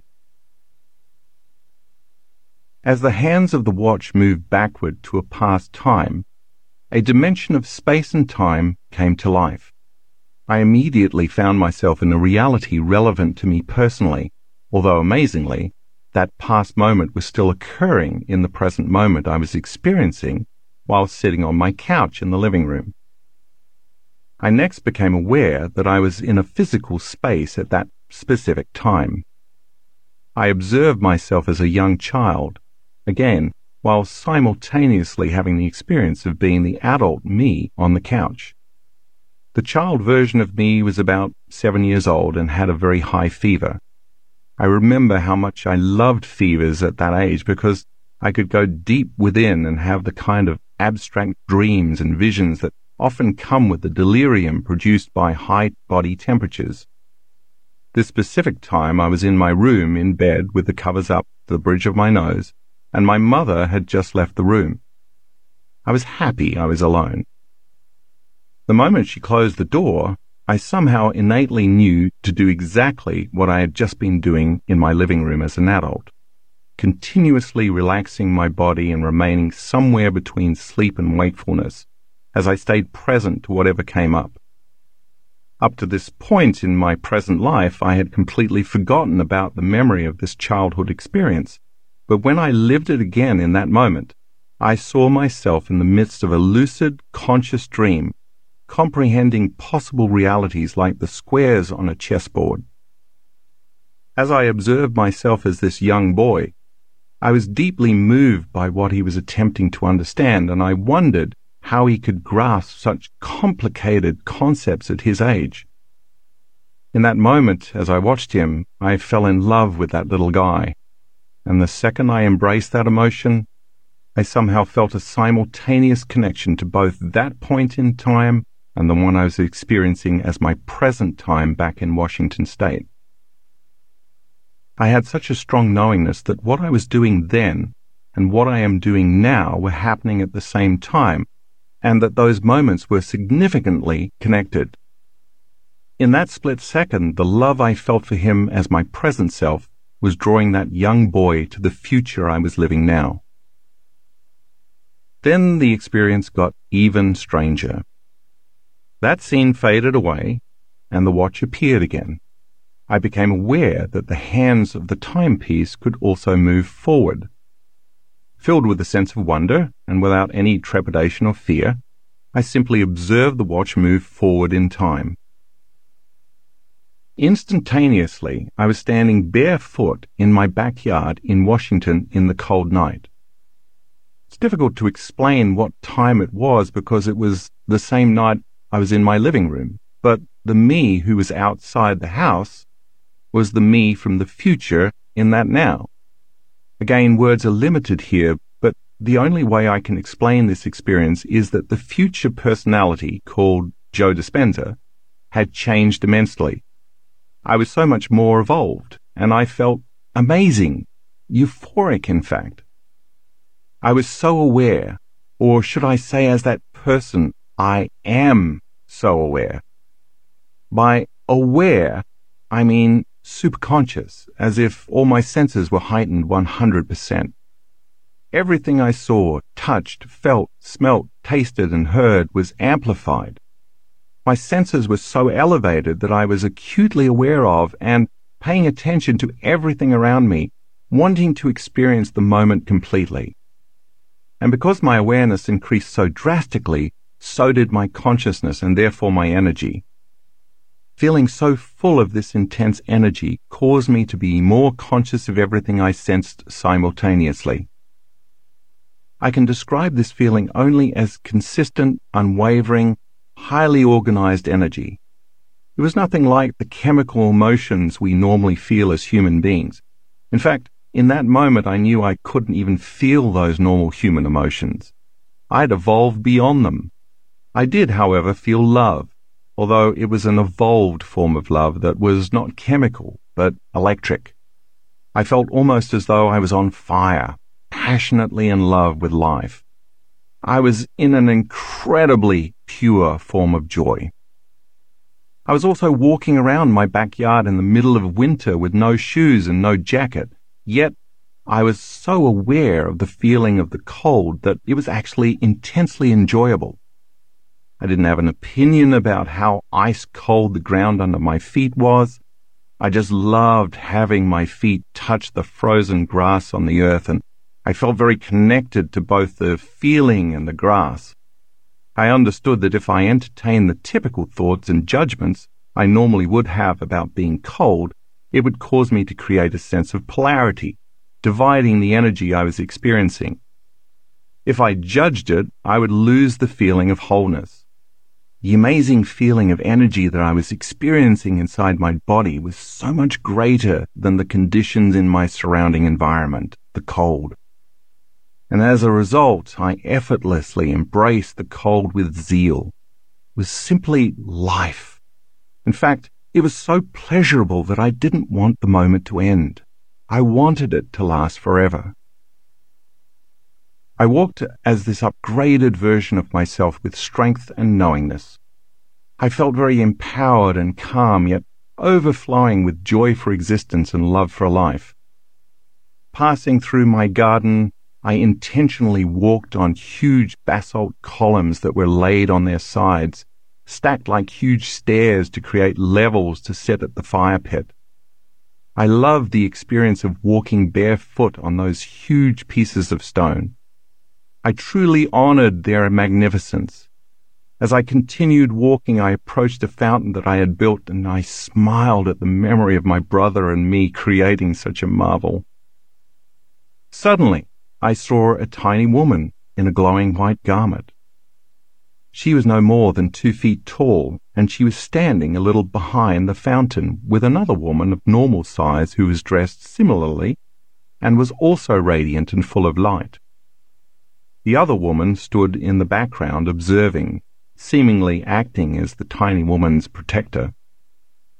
When I looked at the tiny woman, she turned to me and gazed into my eyes. I felt an even stronger energy of love as if she were sending it to me. Even as this evolved version of myself, I realized I had never felt anything like that before. The feelings of wholeness and love amplified exponentially. And I thought to myself, wow, is there even more love than the love I was just experiencing moments ago? It wasn't at all a romantic love. It was more of that exhilarating, electrifying energy, and it was being awakened from inside of me. I knew she was acknowledging that there was indeed even more love within me to experience.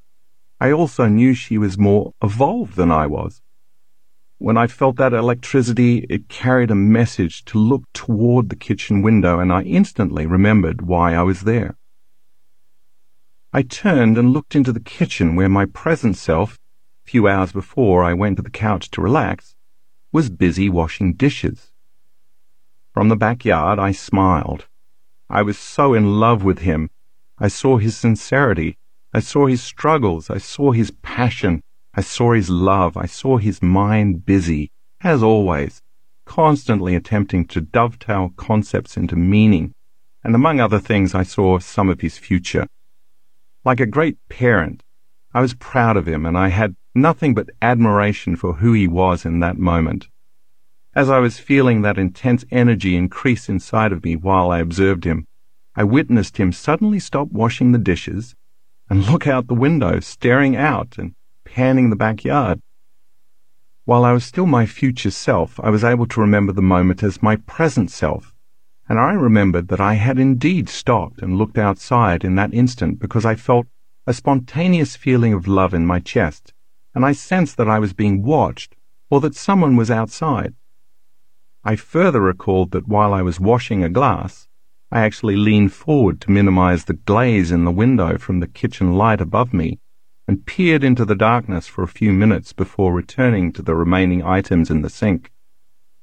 My future self was doing to my present self what the beautiful luminous lady had done to me moments before.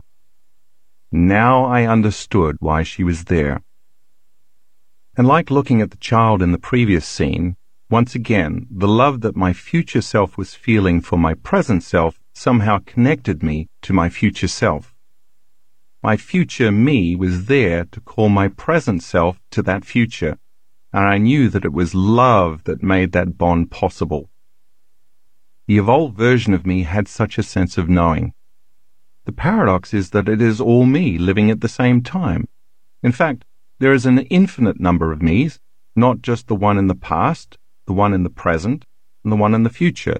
There are so many more possible me's in the realm of infinity, and there is not just one infinity, but multiple infinities. And all of this is happening in the eternal now. When I came back to physical reality as we know it on the couch, which paled in comparison to the other dimensional world I was just in, my first thought was, wow, my view of reality is so limited. The rich inner experience provided such a sense of clarity and the understanding that my beliefs, that is, what I thought I knew about life, God, myself, time, space, and what is even possible to experience in this infinite realm, was so very limited, and I hadn't even realized it until that moment. I knew I was like an infant with little comprehension of the magnitude of how big this thing we call reality is. I understood without fear or anxiety what the phrase, the unknown, meant for the first time in my life. And I knew I would never be the same person again. I'm sure you can imagine that when something like this happens, trying to explain it to your family or friends suggests some chemical imbalance in the brain. I was hesitant to talk about the event to anyone because I didn't even have the words to describe the experience, and I didn't want to jinx it from happening again. For months, I was very preoccupied with reviewing the entire process that I thought may have created the experience. I was also mystified about the concept of time, and I couldn't stop thinking about it. Aside from the paradigm shift about the eternal moment in time, I discovered something more. I realized after the transcendental event that night, when I came back to the world of 3 dimensions, that the whole experience had transpired in about 10 minutes. I had just lived 2 extensive events, and it should have taken much more time for the entire experience to unfold. This time dilation further piqued my interest in committing more of my energy to investigating what had happened to me. Once I understood more, I hoped I might be able to reproduce the experience. For days after that important night, the center of my chest was electric in the same way I had felt when the beautiful, tiny woman activated something within me. I kept thinking, how can this feeling still be lingering inside of me unless something real happened? When I put my attention on the center of my chest, I noticed the feeling amplify. Understandably, I wasn't very interested in any social interaction during this period because the people and conditions in the outer world distracted from that feeling in my inner world, and the special feeling diminished. In time, it finally faded completely, but I never stopped thinking about the idea that there is always more love to experience, and that the energy I had embraced in that realm still lived within me. I wanted to activate it again, but I didn't know how. For a long time, even though I tried and tried to reproduce the experience, nothing happened. I now realized that the expectation of the same outcome, combined with the frustration of trying to force it to happen, is the worst combination for creating another mystical experience, or anything for that matter. I became lost in my own personal analysis, trying to figure out how it occurred and how I could make it happen again. I decided to add a few new approaches. Instead of trying to recreate the experience in the evening, I decided to wake up early in the morning and meditate. Since melatonin levels are the highest between 1 a.m. and 4 a.m., The mystical chemical metabolites of melatonin are the very substrates responsible for creating a lucid event. I decided I would practice my inner work at 4 every morning. Before I share what happened next, I want to ask you to keep in mind that this was an unusually difficult time in my life. I was deciding whether it was worth it for me to continue to teach. I'd experienced a fair amount of chaos in my life after appearing in the 2004 documentary What the Bleep Do We Know? I was considering stepping away from the public world and disappearing into a simpler life. It seemed so much easier just to walk away. Living a past incarnation in the present moment. One morning, about an hour and a half after I started my meditation in a seated position, I finally reclined. I put some pillows under my knees so I wouldn't fall asleep too quickly, allowing me to linger between wakefulness and sleep. As I lay down, I simply put my attention in the place the pineal gland occupies in my head. But this time, instead of trying to make something happen, I just let go and said to myself, whatever. Apparently, that was the magic word. I know what that means now. I surrendered, got out of the way, let go of any specific outcome, and simply opened up to possibility. The next thing I knew, I was experiencing myself as a stout man in a very hot region of the world that seemed to be what we now call Greece or Turkey. The terrain was rocky, the ground was parched, and stone buildings like those in Greco-Roman times were interspersed with many small tents made of brightly coloured fabrics. I was wearing a one-piece skirted burlap garment that fell from my shoulders to my mid-thighs, and I had a thick rope tied around my waist like a belt. I wore sandals roped up to my calves. I had thick curly hair and my body felt strong. My shoulders were broad and my arms and legs were muscular. I was a philosopher and a long-time student of some charismatic movement. I was simultaneously the self in that experience and my present self observing me in that particular time and space. Again, I was way more conscious than normal. I was superconscious. All my senses were heightened and I was very aware of everything. I could smell the familiar musk of my body and could taste the salt of my perspiration dripping from my face. I loved the taste. I felt grounded in the physicality and strength of my body. I was aware of deep pain in my right shoulder, but it did not consume my attention. I saw the brightness of the blue sky and the richness of the green trees and mountains, as if I were living in Technicolor. I heard seagulls in the distance, and I knew I was near a large body of water. I was on a pilgrimage and mission of sorts. I was traveling about the country teaching the philosophy that I had studied and lived by my whole life. I was under the tutelage of a Grand Master whom I loved very deeply because of the care, patience, and wisdom he had given me for so many years. It was my time now to be initiated and to deliver a message to change the minds and hearts of the culture. I knew that the message I was disseminating was counter to the current beliefs of that time, and that the government and religious orders of the day would challenge me. The main message of the philosophy I studied would free people from living in any type of obligation to something or someone outside of them. It would also inspire individuals to demonstrate a code of principles that would empower them to have more enriched and meaningful lives. I was passionate about this idealism, and I worked daily to live in alignment with the doctrines. Of course, the message would omit the need for religion and for any dependence on governments, and it would free people from personal pain and suffering. As the scene came to life, I had just finished addressing a crowd in a relatively populated village. The gathering was just breaking up when suddenly, several men quickly moved through the masses to arrest me. Before I could even try to escape, I was seized. I knew that they had planned their strategy well. If they had begun to move about while I had been talking to the crowd, I would have spotted them. They timed it perfectly. I surrendered without resistance, and they took me to a prison cell where I was left alone. Locked in a small stone cube with narrow slits for windows, I sat there knowing my destiny. Nothing I could do would prepare me for what was about to happen. Within 2 days, I was taken to the center of the city where hundreds of people gathered. Many of them, the same people who had listened to me speak just a few days earlier. But now, they eagerly anticipated the chance to watch my trial and impending torture.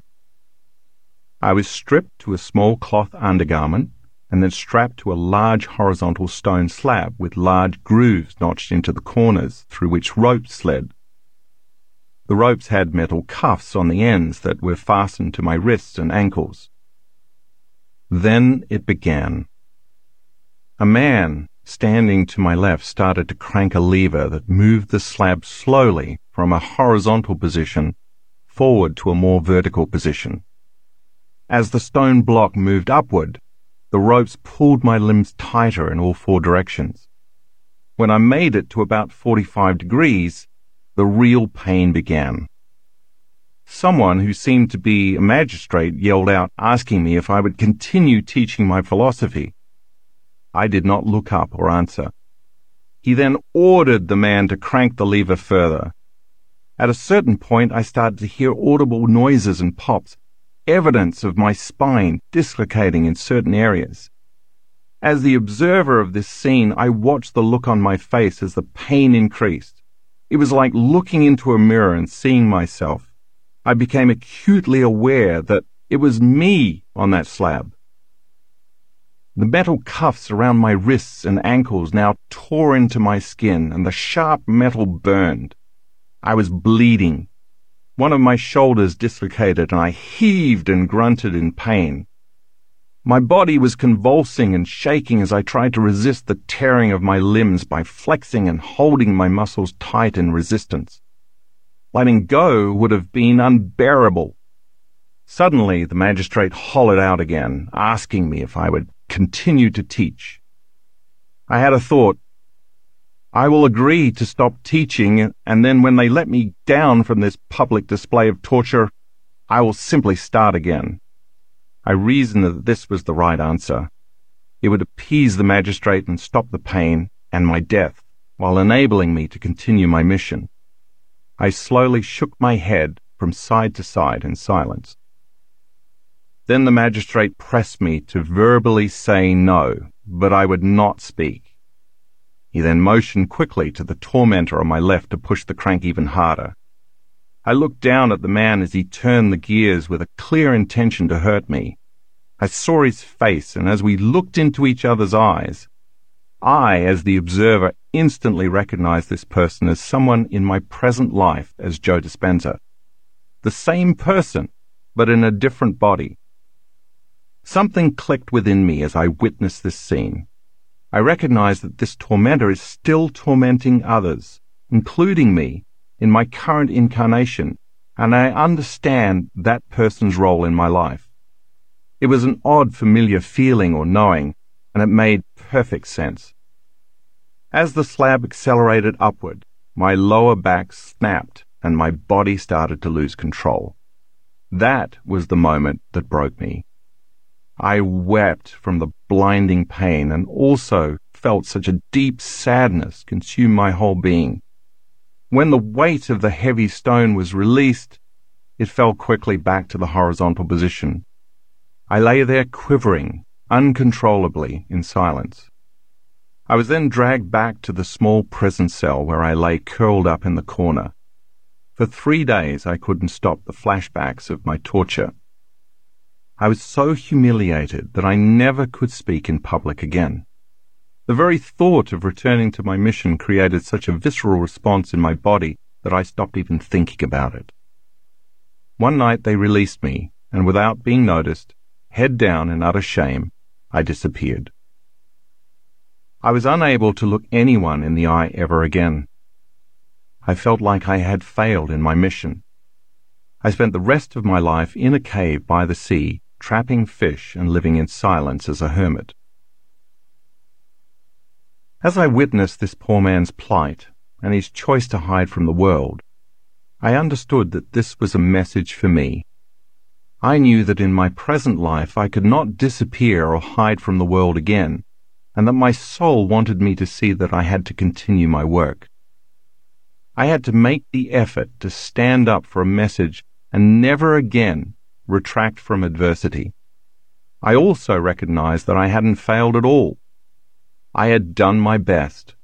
I knew that the young philosopher still lived in the eternal present moment as a myriad of possible me's, and that I could change my future and his by never again being afraid to live for the truth instead of dying for it. Each of us has myriad possible incarnations that exist in the eternal present moment, all waiting to be discovered. When the mystery of the self is unveiled, we can wake up to the understanding that we are not linear beings living a linear life, but instead dimensional beings living dimensional lives. The beauty behind the infinite probabilities that await us is that the only way we can change those futures is to change ourselves in the present infinite moment.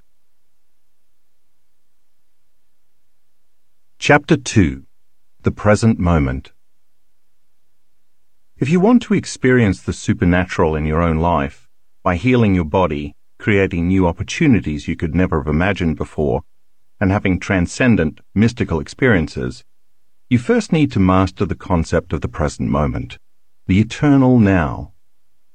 There's a lot of talk about being present or being in the now these days.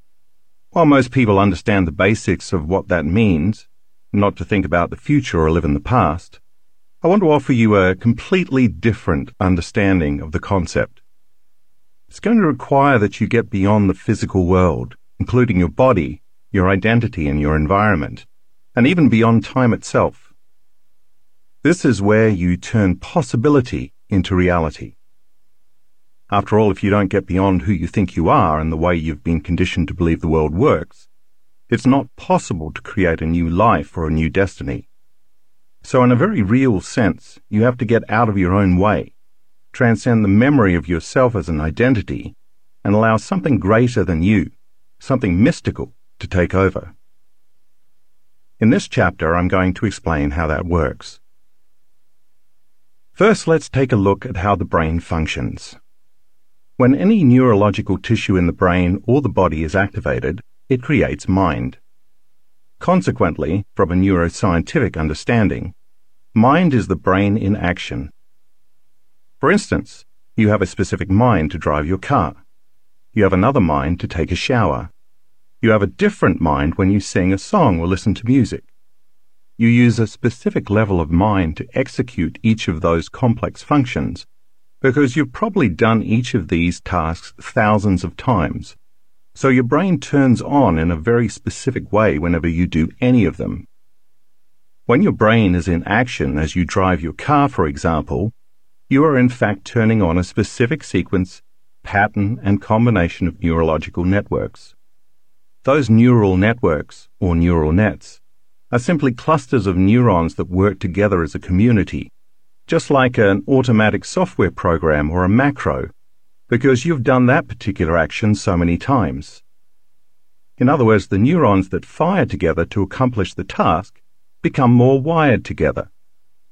As you consciously choose to perform the task of driving your vehicle, we could say that you are automatically selecting and instructing those neurons in your brain to turn on to create a level of mind. For the most part, your brain is a product of the past. It has been shaped and molded to become a living record of everything you have learned and experienced up to this point in your life.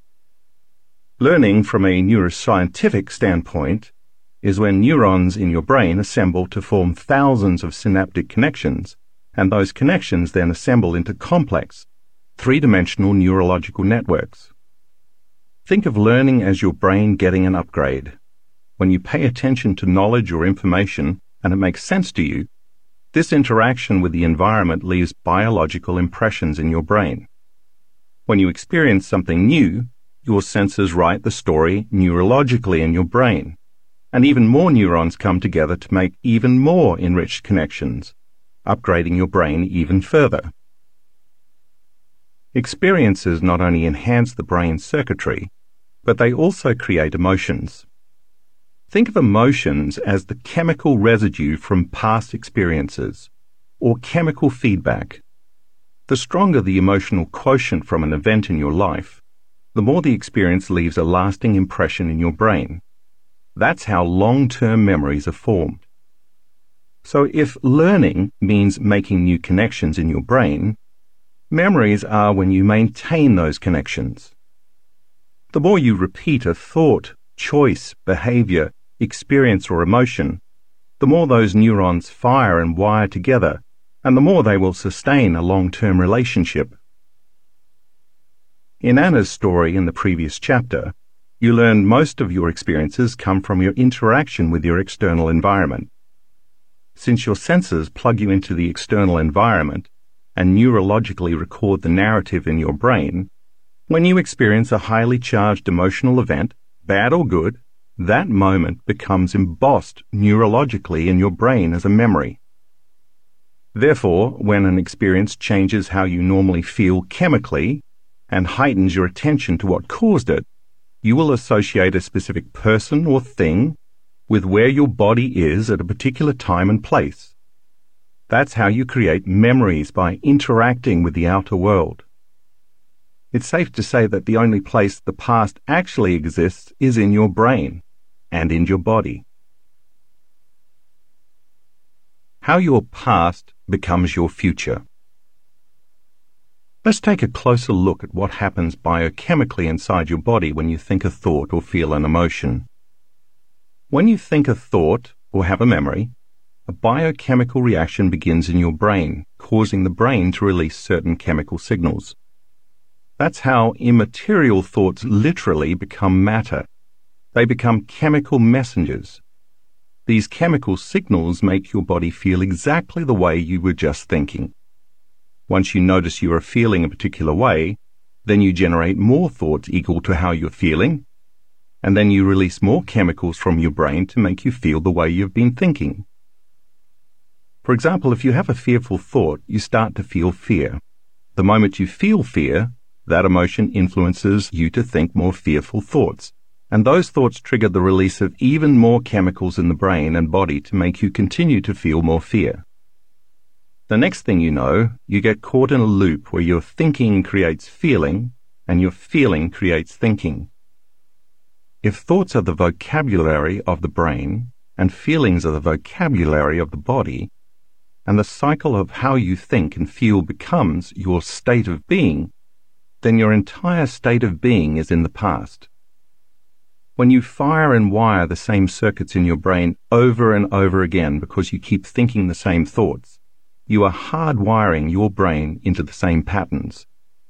As a result, your brain becomes an artifact of your past thinking, and in time it becomes easier to automatically think in the same ways. At the same time, as you repeatedly feel the same emotions over and over again, since, as I just said, emotions are the vocabulary of the body and the chemical residue of past experiences, you are conditioning your body into the past. So now let's look at what that means for you on a day-to-day basis. Given what you just learned about feelings and emotions being the chemical end products of past events, the moment you wake up in the morning and search for the familiar feeling called you are starting your day in the past. So when you start to think about your problems, those problems, which are connected to the memories of past experiences of different people or things at certain times and places, create familiar feelings such as unhappiness, futility, sadness, pain, grief, anxiety, worry, frustration, unworthiness, or guilt. If those emotions are driving your thoughts and you cannot think greater than how you feel, then you are also thinking in the past. And if those familiar emotions influence the choices you are going to make that day, the behaviors you are going to exhibit, or the experiences you are going to create for yourself, then you're going to appear predictable, and your life is going to stay the same. Now let's say after you wake up, you turn off your alarm, and as you lie there in bed, you check your Facebook, your Instagram, your WhatsApp, your Twitter, your texts, your emails, and then the news. Now you are really remembering who you are as you reaffirm your personality and connect to your past, present personal reality. Then you go to the bathroom, you use the toilet, brush your teeth, take a shower, get dressed, and then head for the kitchen. You drink some coffee and eat breakfast. Maybe you watch the news or check your email again. It's the same routine you follow every day. Then you drive to work using the same old route, and when you get there you interact with the same co-workers you saw the day before. You spend your day performing pretty much the same duties you performed yesterday. You might even react to the same challenges at work with the same emotions. Then after work, you drive home. Maybe you stop at the same grocery store and buy the food you like and always eat. You cook the same food for dinner and watch the same television show at the same time while sitting in the same place in your living room. Then you get ready for bed in the same way you always do. You brush your teeth with your right hand starting from the upper right side of your mouth. You crawl into the same side of the bed. Maybe you read a little and then you go to sleep. If you keep doing these same routines over and over again, they will become a habit. A habit is a redundant set of automatic, unconscious thoughts, behaviors, and emotions that you acquire through frequent repetition. Basically, it means your body is now on autopilot, running a series of programs, and over time, your body becomes the mind. You've done this routine so many times that your body automatically knows how to do certain things better than your brain or conscious mind. You just switch on the autopilot and go unconscious, which means you'll wake up the next morning and essentially do the same things all over again. In a very real sense, your body is dragging you into the same predictable future based on what you have been repeatedly doing in the same familiar past. You will think the same thoughts and then make the same choices that lead to the same behaviors, that create the same experiences, that produce the same emotions. Over time, you've created a set of hardwired neurological networks in the brain, and you have emotionally conditioned your body to live in the past. And that past becomes your future. If you were looking at a timeline of your day starting with waking up in the morning, and continuing until you go to bed that night, you could pick up that timeline of yesterday or today, your past, and place it in the space reserved for tomorrow, the future, because essentially the same actions you took today are the ones you are going to take tomorrow, and the day after that, and the day after that. Let's face it, if you keep the same routine as yesterday, it makes sense that your tomorrow is going to be a lot like your yesterday. Your future is just a rerun of your past. That's because your yesterday is creating your tomorrow. Take a look at figure 2.1. Each of those vertical lines represent the same thought that leads to the same choice that initiates an automatic behavior, that creates a known experience that produces a familiar feeling or an emotion. If you keep reproducing the same sequence, in time, all those individual steps merge into one automatic program. This is how you lose your free will to a program. The arrow represents an unknown experience dropping in somewhere between your driving to work in traffic, knowing you are going to be late again, and you trying to stop by the dry cleaners on your way. We could say that your mind and body are in the known, the same predictable future based on what you did in the same familiar past. And in that known certain future, there's no room for the unknown. In fact, if something new happened, if something unknown were to unfold in your life at that moment to change the same predictable timeline of your day, you'd probably be annoyed at the disruption of your routine. You'd likely consider it troublesome, problematic, and downright inconvenient.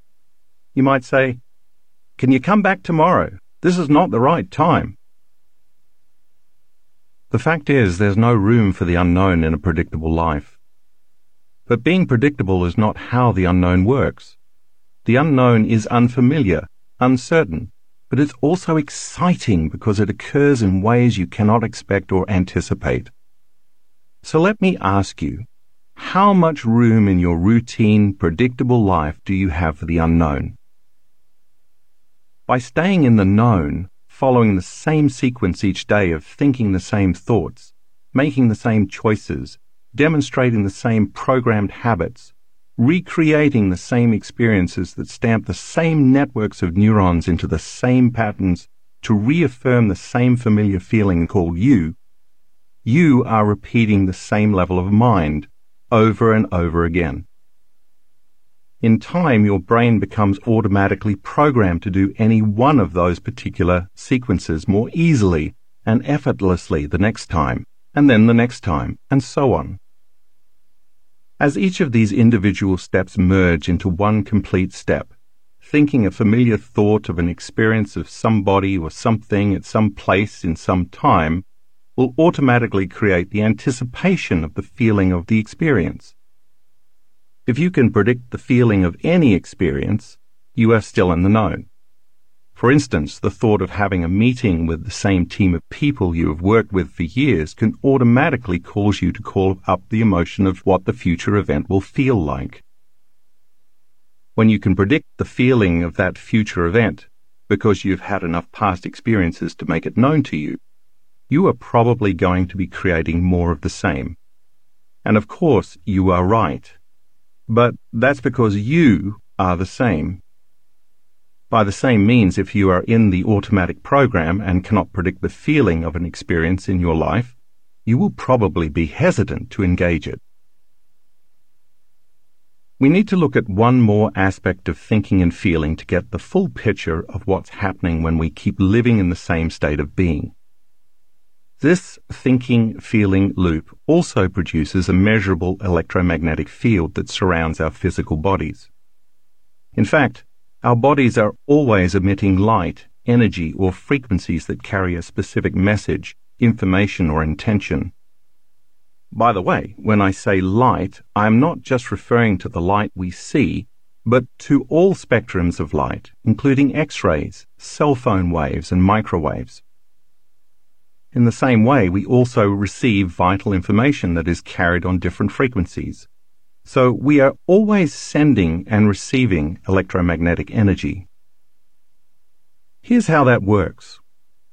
When we think a thought, those networks of neurons that fire in our brain create electrical charges. When those thoughts also cause a chemical reaction that results in a feeling or an emotion, as well as when a familiar feeling or emotion is driving our thoughts, those feelings create magnetic charges. They merge with the thoughts that create the electric charges to produce a specific electromagnetic field equal to your state of being. Think of emotions as energy in motion. When someone experiencing a strong emotion walks into a room, their energy, aside from their body language, is often very palpable. We have all felt another person's energy and intent when they were angry or very frustrated. We felt it because they were emitting a strong signal of energy that carried specific information. The same is true of a very sexual person, a person who is suffering, or a person who has a calm, loving energy. All those energies can be sensed and felt. As you might expect, different emotions produce different frequencies. The frequencies of creative, elevated emotions like love, joy, and gratitude are much higher than the emotions of stress, such as fear and anger, because they carry different levels of conscious intent and energy. See Figure 2.2, which details some of the different frequencies associated with various emotional states. You'll read more about this concept later in the book. So if we are recreating the past day after day, thinking the same thoughts and feeling the same emotions, we are broadcasting the same electromagnetic field over and over again, sending out the same energy with the same message. From the perspective of energy and information, this means the same energy of our past continues to carry the same information, which then keeps creating the same future. Our energy, then, is essentially equal to our past. The only way we can change our lives is to change our energy, to change the electromagnetic field we are constantly broadcasting. In other words, to change our state of being, we have to change how we think and how we feel. If where you place your attention is where you place your energy, a key concept you'll read more about later in this chapter, then the moment you place your attention on a familiar emotion, your attention and your energy are in the past. If those familiar emotions are connected to a memory of some past event involving a person or an object at a particular place and time, then your attention and your energy are in the past as well. As a consequence, you are siphoning your energy out of the present moment into your past. By the same means, if you start to think about all the people you have to see, the things you have to do, and the places you have to go at certain times in your routine day, you are siphoning your attention and energy into a predictable, known future. Take a look at figure 2.3, which illustrates this point. All of your energy is now completely commingled with those known experiences in that specific line of time. Your energy is creating more of the same, and your body is going to follow your mind to the same events in your same reality. Your energy is being directed out of the present moment and into the past and the future. As a result, you have very little energy left to create an unknown experience in a new timeline.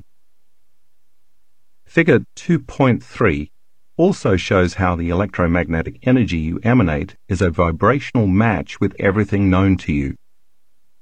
So as you start your day, when you have the thought of the toilet, the next thing you know, there you are, walking toward the toilet. Then you have the thought of the shower, and you find yourself in the shower adjusting the water temperature. You have the thought of the coffee maker, and you're projecting your attention and energy to the coffee maker. And as you automatically walk to the kitchen to make your morning cup of java, once again your body is following your mind. And if you've done that for the last 22 years, your body is going to effortlessly coast right over there. Your body is always following your mind, but in this case, it's been repeatedly following your mind to the known. That's because that's where your attention, and therefore your energy, is.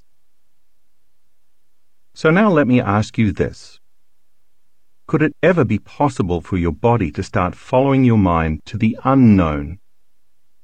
If so, you can see that you would have to change where you put your attention, and that would lead to changing your energy, which would require you to change how you think and how you feel long enough for something new to happen. While it may sound incredible, this is indeed possible. It makes sense that just as your body has been following your mind to every known experience in your life, like the coffee maker each morning, if you were to start investing your attention and energy into the unknown, your body would then be able to follow your mind into the unknown, a new experience in your future. Priming your mind and body for a new future. If you are familiar with my work, you know that I'm in love with the concept of mental rehearsal. I'm fascinated by how we can change the brain as well as the body by thought alone. Think about that for a moment. If you focus your attention on specific imagery in your mind and become very present with a sequence of repeated thoughts and feelings, your brain and body will not know the difference between what is occurring in the outer world and what is happening in your inner world. So when you are fully engaged and focused, the inner world of imagination will appear as an outer world experience, and your biology will change accordingly. That means you can make your brain and body look as if a physical experience has already happened without having the actual experience. What you put your attention on and mentally rehearse over and over again not only becomes who you are from a biological perspective, it also determines your future. Here's a good example. A team of Harvard researchers took a group of volunteers who had never before played the piano and divided the group in half. One half practiced a simple 5-finger piano exercise for 2 hours a day over a period of 5 days. The remaining half did the same thing, but just by imagining they were sitting at the piano, without physically moving their fingers in any way. The before and after brain scans showed that both groups created a dramatic number of new neural circuits, a new neurological programming in the region of their brains that controls finger movements, even though one group did so by thought alone. Think about this. The folks who mentally rehearsed the actions had brains that looked like the experience had already happened, even though they never lifted a finger. If you were to put them in front of a piano after 5 days of mental rehearsal, many of them would be able to play the exercise they imagined pretty well, even though they had never before tickled the ivories. By mentally imagining the activity every day, they installed the neurological hardware in preparation for the experience. They repeatedly fired and wired those brain circuits with their attention and intention, and over time the hardware became an automatic software program in their brains, and it became easier to do the next time. So if they were to start to play after 5 days of mental practice, their behaviors would become easily aligned with their conscious intentions because they prime their brains for the experience ahead of time. That's how powerful the mind can be once trained. Similar studies show the same kinds of results with muscle training. In a pioneering study at the Cleveland Clinic, 10 research subjects between the ages of 20 and 35 imagined flexing one of their biceps as hard as they could in 5 training sessions a week for 12 weeks. Every other week, the researchers recorded the subjects' electrical brain activity during their sessions and measured their muscle strength. By the end of the study, the subjects had increased their biceps strength by 13.5%, even though they hadn't actually been using their muscles at all. They maintained this gain for 3 months after the training session stopped. More recently, a research team made up of scientists from the University of Texas at San Antonio, the Cleveland Clinic, and the Kessler Foundation Research Center in West Orange, New Jersey, asked subjects to visualize contracting their elbow flexor muscles. As they did so, they were instructed to urge the muscles to flex as strong and hard as possible, adding a firm intention to their strong mental energy for 15-minute sessions, 5 days a week for 12 weeks. One group of subjects was instructed to use what is called external or third-person imagery, imagining themselves performing the exercise by observing themselves in a scene in their heads separate from the experience, like watching a movie of themselves. A second group was instructed to use internal or first-person imagery, imagining that their bodies as they existed right then in real time were doing the exercise, making it more immediate and realistic. A third group, the control, did no practice. The group using external imagery, as well as the control group, showed no significant change, but the group using internal imagery showed a 10.8% increase in strength. Another team of researchers from Ohio University went so far as to wrap the wrists of 29 volunteers in surgical casts for 1 month, ensuring they wouldn't be able to move their wrists even unintentionally. Half the group practiced mental imagery exercises for 11 minutes a day, 5 days a week, imagining they were flexing their immobilized wrist muscles while actually remaining completely still. The other half, the control group, did nothing. At the end of the month, when all the casts came off, the muscles of the imagery group were twice as strong as those of the control group. Each of these 3 muscle studies show how mental rehearsal not only changes the brain, but can also change the body by thought alone. In other words, by practicing the behaviors in their mind and consciously reviewing the activity on a regular basis, the bodies of the subjects looked like they had been physically performing the activity, and yet they never did the exercises. Those who added the emotional component of doing the exercise as hard as possible to the intensity of the mental imagery made the experience even more real and the results more pronounced. In the piano playing study, the brains of the research subjects looked as though the experience they'd imagined had already happened because they had primed their brains for that future. In a similar way, the subjects in the muscle flexing studies changed their bodies to look as if they had previously experienced that reality, just by mentally rehearsing the activity through thought alone. You can see why when you wake up in the morning and start thinking about the people you have to see, the places you have to go, and the things you have to do in your busy schedule. That's mentally rehearsing. And then you add an intense emotion to it, like suffering or unhappiness or frustration, just like the elbow flexor volunteers who urge their muscles to flex without moving them at all. You are conditioning your brain and body to look like that future has already happened. Since experience enriches the brain and creates an emotion that signals the body, when you continuously create an inward experience that is as real as an outer experience, over time you're going to change your brain and body, just like any real experience would. In fact, when you wake up and start thinking about your day, neurologically, biologically, chemically, and even genetically, which I will explain in the next section, it looks as though that day has already happened for you. And in fact, it has. Once you actually start the day's activities, just as in the experiments above, your body is naturally and automatically going to behave equal to your conscious or unconscious intentions. If you've been doing the same things for years on end, those circuits, as well as the rest of your biology, are more readily and easily activated. That's because not only do you prime your biology every day with your mind, but you also recreate the same physical behaviors in order to reinforce those experiences further in your brain and body. And it actually becomes easier to go unconscious every day because you keep mentally and physically reinforcing the same habits over again, creating the habit of behaving by habit. Making genetic changes. We used to think that genes created disease and that we were at the mercy of our DNA. So if many people in someone's family died of heart disease, we assumed that their chances of also developing heart disease would be pretty high.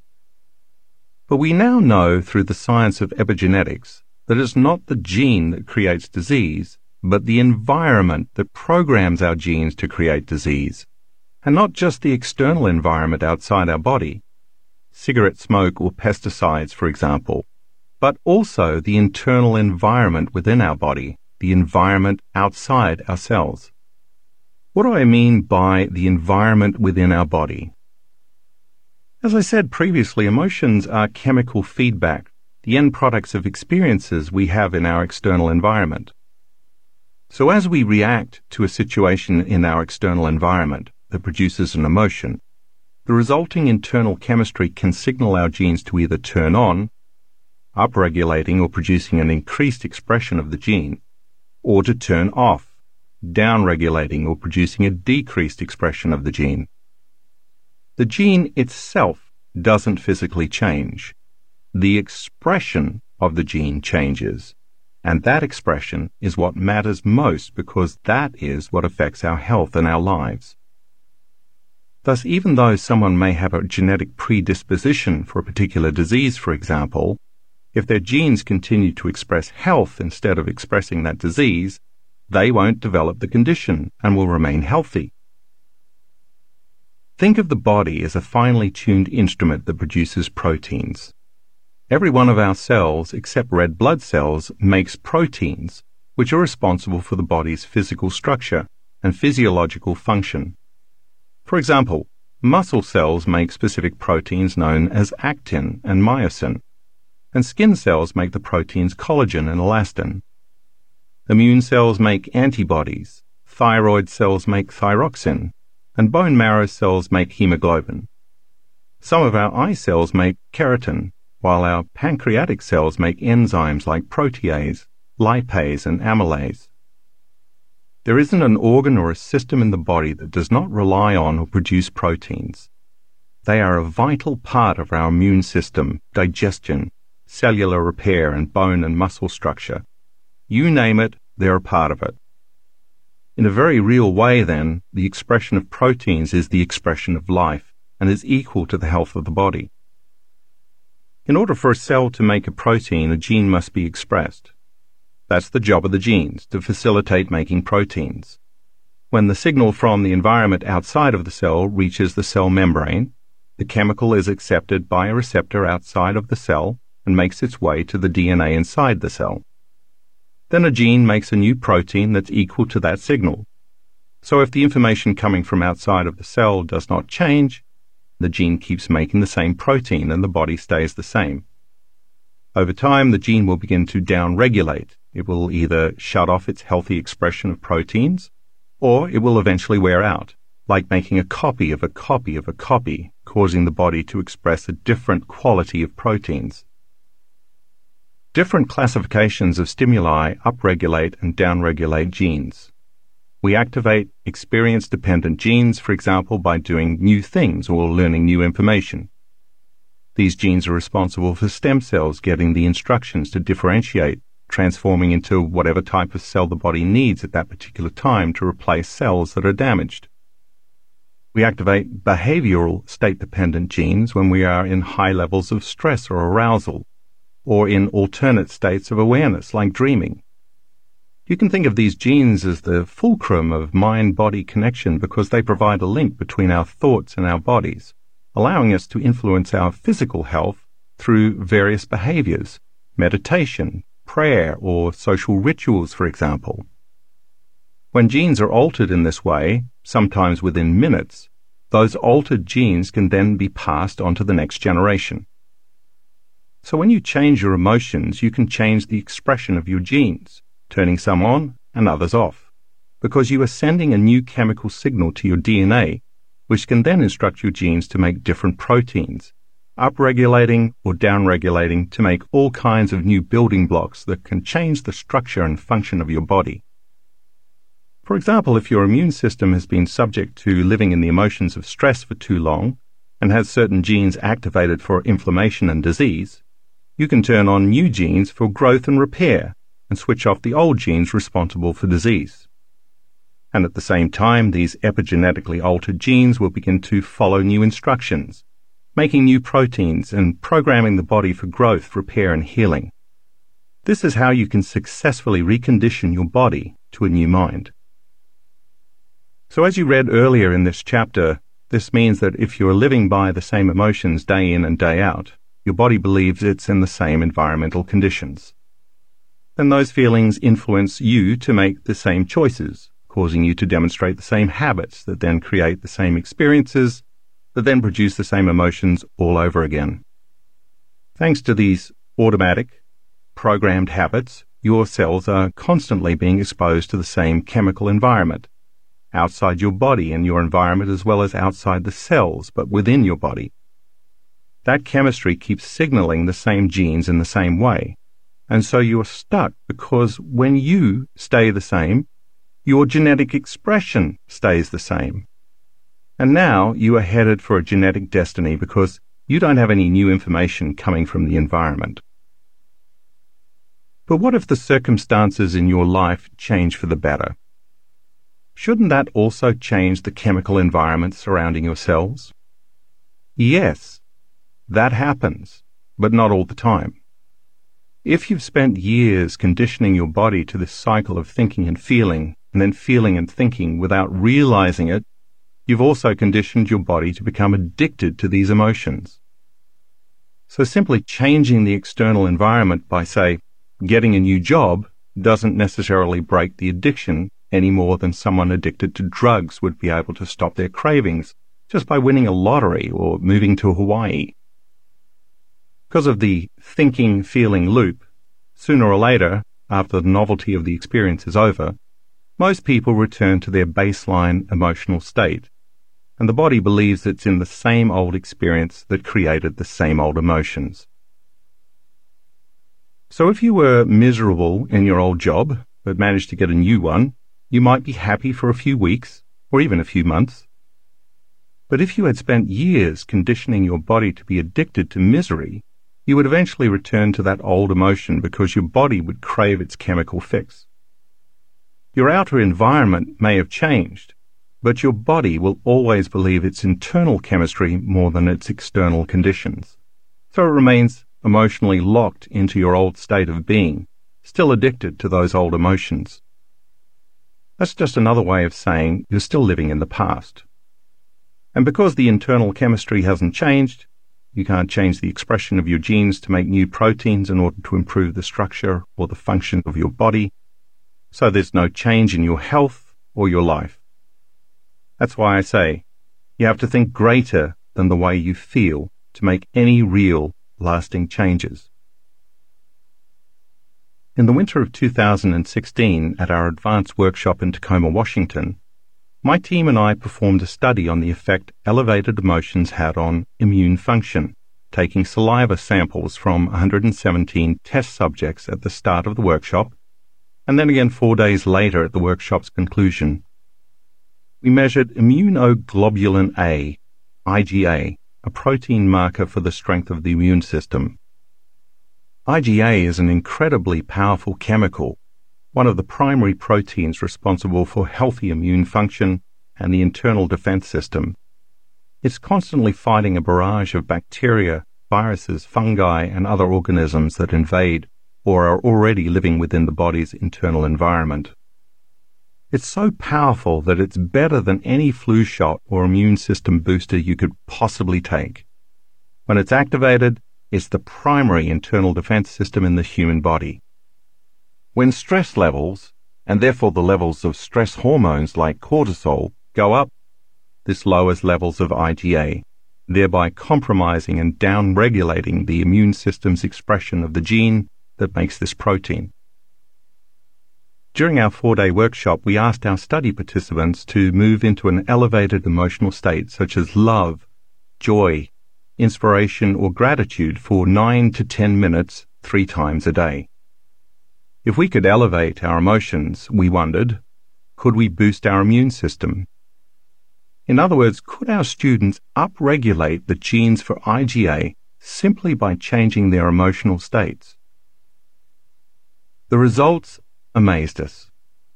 Average IgA levels shot up by 49.5%. The normal range for IgA is from 37 to 87 milligrams per deciliter, mg/dl, but some people measured more than 100 mg/dl at the end of the workshop. Our test subjects showed significant, measurable epigenetic changes without having any significant experiences in their external environment.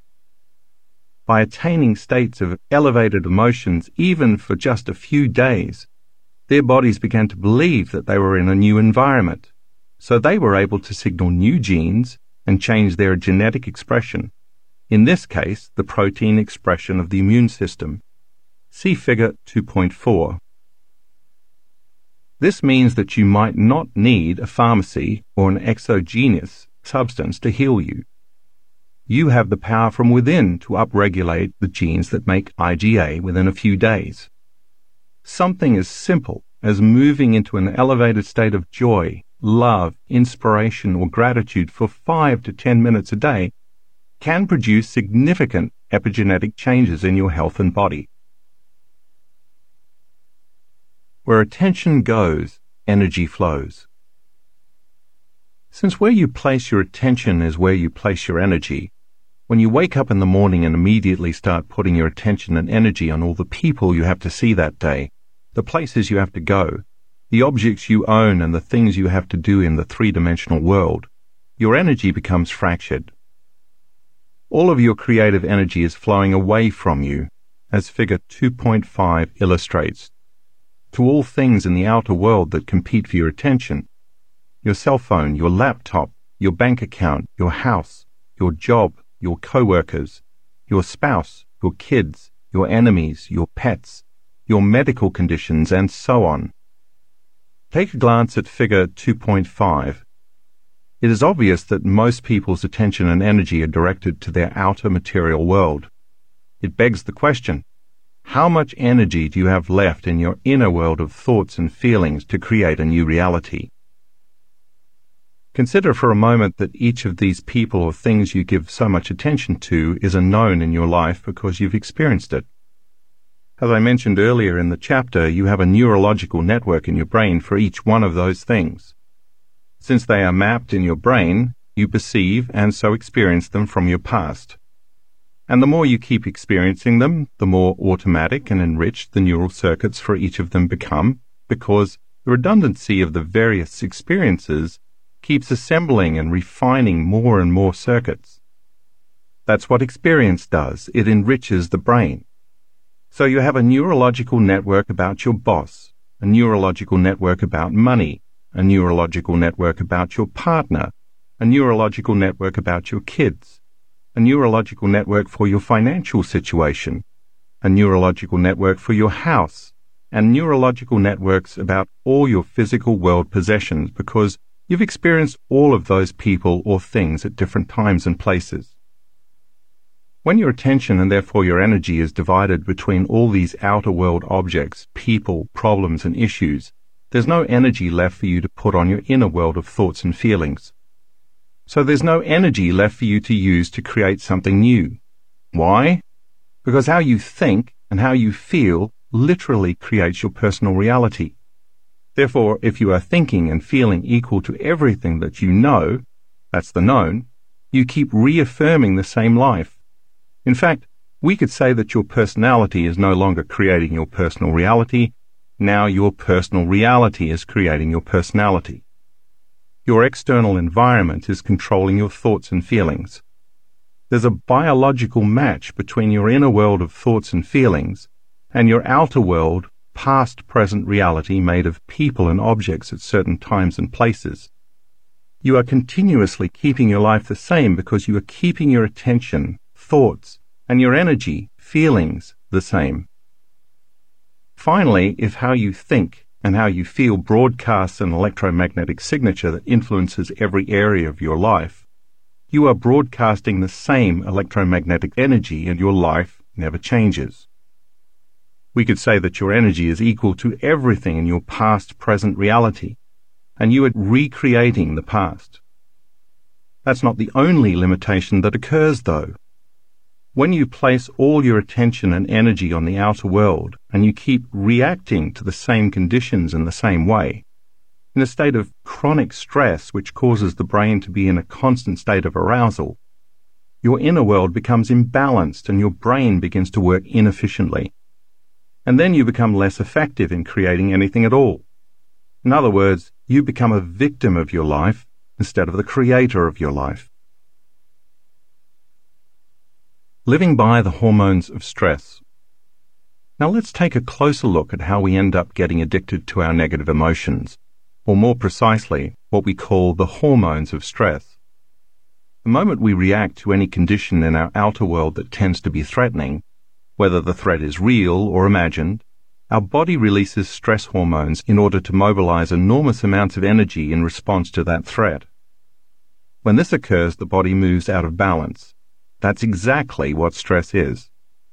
This is a natural and healthy response because in antiquity, that chemical cocktail of adrenaline and cortisol and similar hormones were released when we were facing some danger in the outer world. Maybe a predator was chasing us, for example, and we had to make a decision to fight, run, or hide. When we are in survival mode, we automatically become materialists, defining reality with our senses, by what we can see, hear, smell, feel, and taste. We also narrow our focus and put all of our attention on matter, on our bodies existing in a particular space and time. The hormones of stress cause us to give all of our attention to our outer world because that's where the danger lurks. Back in the days of early humans, of course, this response was a good thing. It was adaptive. It kept us alive. And once we had focused our attention on the cause, and then the danger had passed, the levels of all those stress hormones went back into balance. But in modern times, that's no longer the case. After just one phone call or email from our boss or a family member that elicits a strong emotional reaction such as anger, frustration, fear, anxiety, sadness, guilt, suffering, or shame, we turn on the primitive fight-or-flight nervous system, causing us to react as if we were being chased by a predator. The same chemistry automatically stays switched on because the external threat never seems to go away. The truth is that many of us spend the majority of our time in this state of heightened arousal. It's become chronic, It's as though the predator is not out there in the wild making an occasional toothy appearance, but is instead living in the same cave as we are. A toxic co-worker whose desk is right next to ours, for example. Such a chronic stress response is not adaptive. It's maladaptive.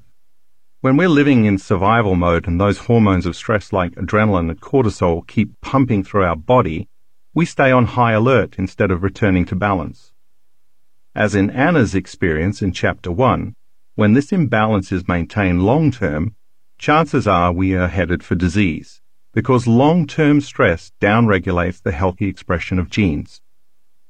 In fact, our bodies become so conditioned to this rush of chemicals that they become addicted to them. Our bodies actually crave them. In this mode, our brains become overly alert and aroused as we try to predict, control, and force outcomes in an effort to increase our chances of survival. And the more we do this, the stronger the addiction becomes, and the more we believe we are our bodies connected to our identities and our environment living in a linear time. That's because that's where all of our attention is. When your brain is aroused and you are living in survival mode, and you have to keep shifting your attention to your job, to the news, to your ex, to your friends, to your emails, to Facebook, and to Twitter, you're activating each of these different neurological networks very quickly. Review Figure 2.5. If you keep doing this over time, the act of habitually narrowing your focus and shifting your attention compartmentalizes your brain, and it no longer works in a balanced fashion. And when that happens, you are training your brain to fire in a disordered, incoherent pattern which causes it to work very inefficiently. Like a lightning storm in the clouds, different neural networks fire out of order so your brain works out of sync. The effect is similar to a group of drummers all banging on their skins at the same time, but not together or with any rhythm. We will talk much more about the concepts of coherence and incoherence in a later chapter, but for now, it's enough to know that when your brain gets incoherent, you get incoherent. When your brain isn't working optimally, you're not working optimally. For each outer world person or thing or place you've experienced in your life that is a known, you have an emotion connected to it because emotions, which are energy and emotion, are the chemical residue of experience. And if most of the time you're living by those addictive stress hormones, you might use your boss to reaffirm your addiction to judgment. You might use your co-workers to reaffirm your addiction to competition. You might use your friends to reaffirm your addiction to suffering. You might use your enemies to reaffirm your addiction to hatred, your parents to reaffirm your addiction to guilt, your Facebook feed to reaffirm your addiction to insecurity, the news to reaffirm your addiction to anger, your ex to reaffirm your addiction to resentment, and your relationship with money to reaffirm your addiction to lack. This means your emotions, your energy, are commingled, even bonded with every person, place, or thing you experience in your known familiar reality. And that means there's no energy available for you to create a new job, a new relationship, a new financial situation, a new life, or even a newly healed body. Let me say it another way. If how you think and how you feel determines the frequency and information you are emitting in your energy field, which has a significant effect on your life, and if all of your attention, and so all of your energy, is tied up with your outer world of people, objects, things, places, and time, there's no energy left in your inner world of thoughts and feelings. Therefore, the stronger the emotion you are addicted to, the more you will place your attention on that person, object, place, or circumstance in your outer world, giving away most of your creative energy in causing you to feel and think equal to everything you know. It becomes difficult to think or feel in any new ways when you are addicted to your outer world. And it's possible that you can become addicted to all the people and things in your life that are causing you all the problems in the first place. That's how you give your power away and mismanage your energy. If you review Figure 2.5, you'll find a few examples to illustrate how we create energetic bonds to all of the elements in our outer world. Take a look at Figure 2.6. On the left side of the diagram, you see two atoms bound by an invisible field of energy. They're sharing information. It's energy that is bonding them together. On the right side of the diagram, you see two people who are sharing an experience of resentment and who are also bonded by an invisible field of energy that keeps them connected energetically. In truth, they are sharing the same energy and so the same information. To separate the two atoms, it takes energy. By the same means, if your attention and energy are bound to the same people, places, and things in the outside physical world, you can understand that it's going to take energy and effort to break those bonds when you're in meditation. This begs the question, how much of your creative energy is tied up in guilt, hatred, resentment, lack, or fear? The truth is, you could be using all that energy to recreate a new destiny. To do that, you're going to have to get beyond all those things in your outer world by taking your attention off them. That's why we use meditation as the model to change our internal state. This allows us to break from our associations to everybody, everyone, everything, everywhere, and every time, long enough to journey within. Once you overcome your emotional body and you take your attention off everything known to you in your outer world, you call your energy back to you, breaking the bonds with your past-present reality, which has been staying the same. You're going to have to make the transition from being somebody to being nobody, which means you have to take your attention off your body, your pain, and your hunger. You're going to have to go from being someone to being no one, taking your attention off your identity as a partner, parent, and employee. You'll have to go from keeping your attention on something to placing your attention on no thing, forgetting all about your cell phone, your emails, and getting a cup of coffee.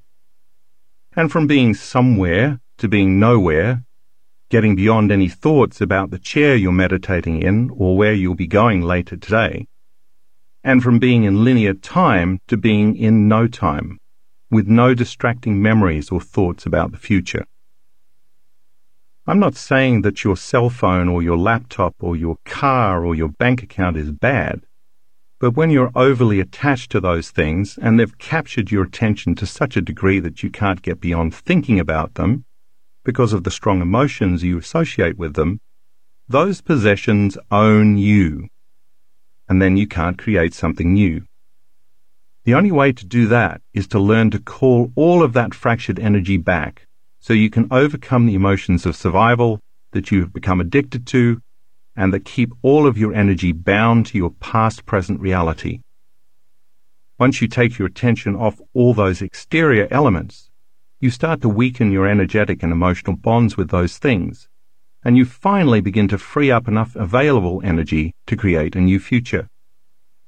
That's going to require you to become aware of where you've been unconsciously placing your attention, and, like separating the two atoms, it's also going to take some energy to consciously break those bonds. People come up to me all the time in workshops and tell me their computer hard drive crashed, or someone stole their car, or they lost their job and they don't have any more money. When they tell me they have lost people or things in their life, you know what I always say to them? Great. Look how much available energy you now have to design a new destiny. By the way, if you do this work well and manage to call your energy back to you, it will most likely be uncomfortable at first, even a little chaotic. Get ready, because certain areas of your life may fall apart. But don't worry. That's supposed to happen because you're breaking the energetic bonds between yourself and your same past reality. Anything that is no longer in a vibrational match between you and your future is going to fall away. Let it. Don't try to put your old life back together because you're going to be way too busy with the new destiny you're calling to yourself. Here's a great example. A friend of mine who was vice president of a university showed up for a board meeting about 3 weeks after he started doing this meditation work. He was the backbone of that university. The students and faculty loved him. He walked into the board meeting and sat down, and they fired him. So he called me and he said, "Hey, I don't know if this meditation process is working. The board just fired me. Aren't great things supposed to happen to me when I'm doing the work?" "Listen," I told him, "don't you hold on to those emotions of survival, because then you'll be in your past. Instead, keep finding the present moment and creating from that place." Within 2 weeks, he fell in love with a woman he later married. He also soon received an offer for an even better job as vice president of a much larger and better university, which he gratefully accepted. A year later, he called me again to tell me that the college that fired him was now asking him to return as president. So, you never know what the universe has in store for you as your old reality falls away and your new one begins to unfold. The only thing I can assure you of is this: the unknown has never let me down. Calling your energy back. If you're going to disconnect from the outer world, you have to learn how to change your brainwaves. So let's talk about brainwave frequencies for a moment. Most of the time that you're awake and conscious, you are in the beta range of brainwave frequencies. Beta is measured in low range, medium range, and high range frequencies. Low range beta is a relaxed state when you don't perceive any threats from the outer world, but you are still aware of your body in space and time. This is the state you are in when you are reading, paying attention to your daughter during a friendly conversation, or listening to a lecture. Mid-range beta is slightly more aroused state, such as when you are in a group of people, introducing yourself to everyone for the first time and you have to remember everyone's name. You're more vigilant, but you're not overly stressed or completely out of balance. Think of mid-range beta as good stress. High-range beta is the state you're in when you're jacked up on the hormones of stress. There are the brain waves you display when you exhibit any of the survival emotions, including anger, alarm, agitation, suffering, grief, anxiety, frustration, or even depression. High-range beta can be more than 3 times higher than low-range beta and twice as high as mid-range beta. While you may spend most of your waking time in beta frequency brainwaves, you also dip into alpha frequency brainwaves throughout your day. You display alpha brainwaves when you are relaxed, calm, creative, and even intuitive, when you're no longer thinking or analyzing and instead you're daydreaming or imagining, like a trance state. If beta brainwaves indicate where you are placing the majority of your attention on your outer world, alpha brainwaves indicate when you are placing more of your attention on your inner world.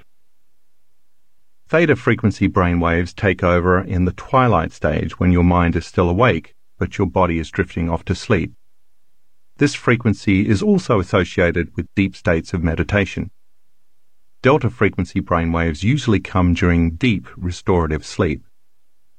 However, over the last 4 years, my research team and I have recorded several students who can move into very deep delta brainwaves during meditation. Their bodies are deeply asleep, and they're not dreaming, but their brain scans show that their brains are processing very high amplitudes of energy. As a result, they report having profound mystical experiences of oneness, feeling connected to everyone and everything in the universe. See Figure 2.7 to compare the different brainwave states. Gamma frequency brainwaves indicate what I call a superconscious state. This high-frequency energy occurs when the brain gets aroused from an internal event. One of the most common examples is during meditation when your eyes are closed and you are going within, instead of an event that happens outside the body. We'll talk more about gamma brainwaves in later chapters. One of the biggest challenges people have when they meditate is switching out of high-range and even mid-range beta and slipping into alpha and then theta brainwave frequencies.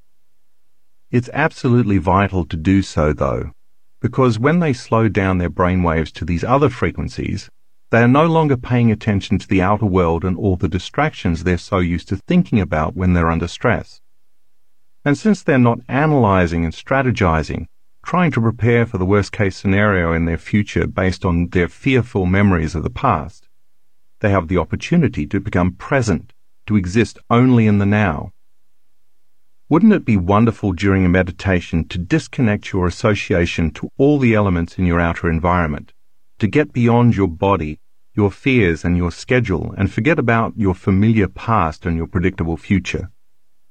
If you do it right, you will even lose track of time.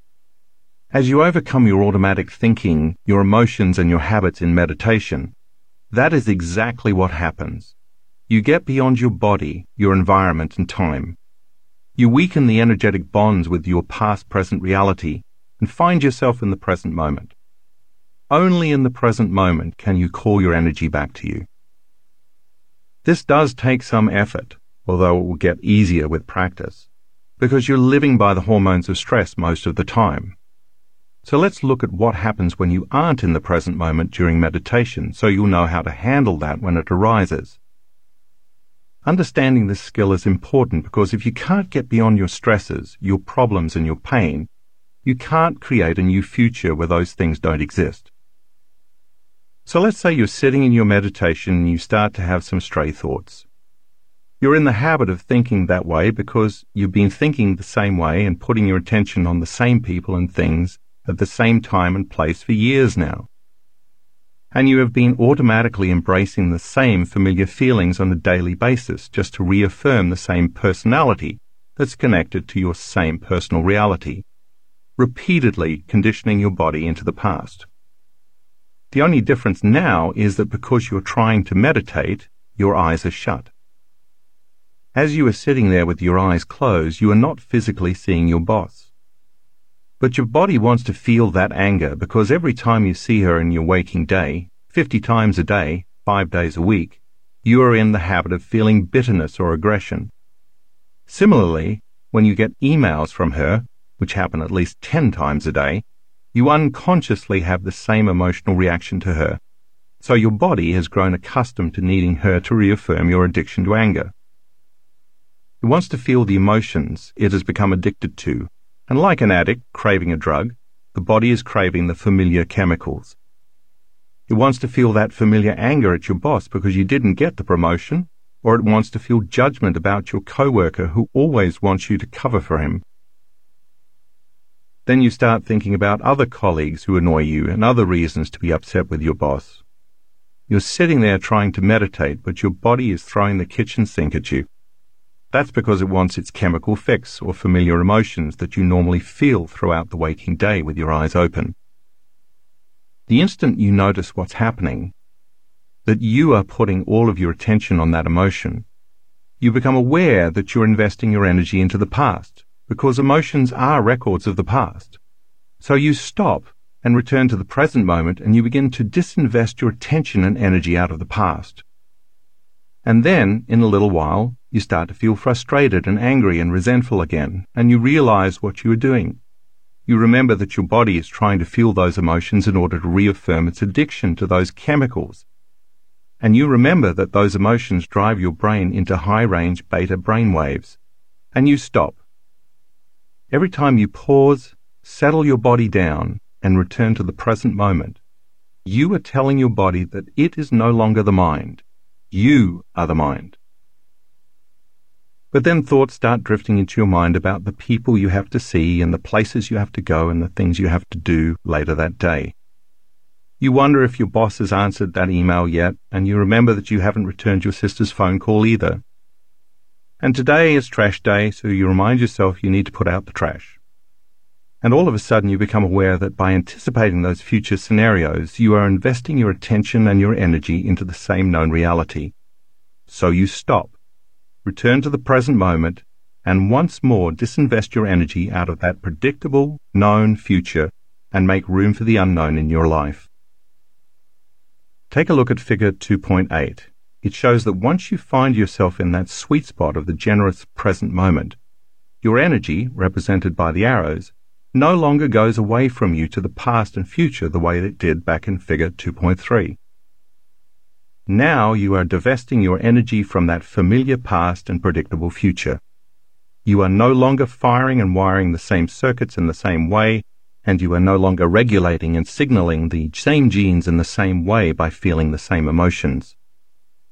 If you keep doing this process, you are continuously calling all that energy back to you by breaking the energetic bonds that keep you connected to your past-present reality. This happens because you are taking your attention and your energy off your outer world and placing it instead on your inner world, and you're building your own electromagnetic field surrounding your body. Now you have available energy that you can use to create something new. Not surprisingly, your attention eventually begins to wander again. As you continue to sit in meditation, your body becomes more annoyed and impatient because it wants to do something. After all, you've programmed it every day to get up and follow the same routine. It wants to quit meditating, open its eyes and see someone. It wants to hear something on TV or talk to someone on the phone. It prefers to taste breakfast instead of sitting there doing nothing.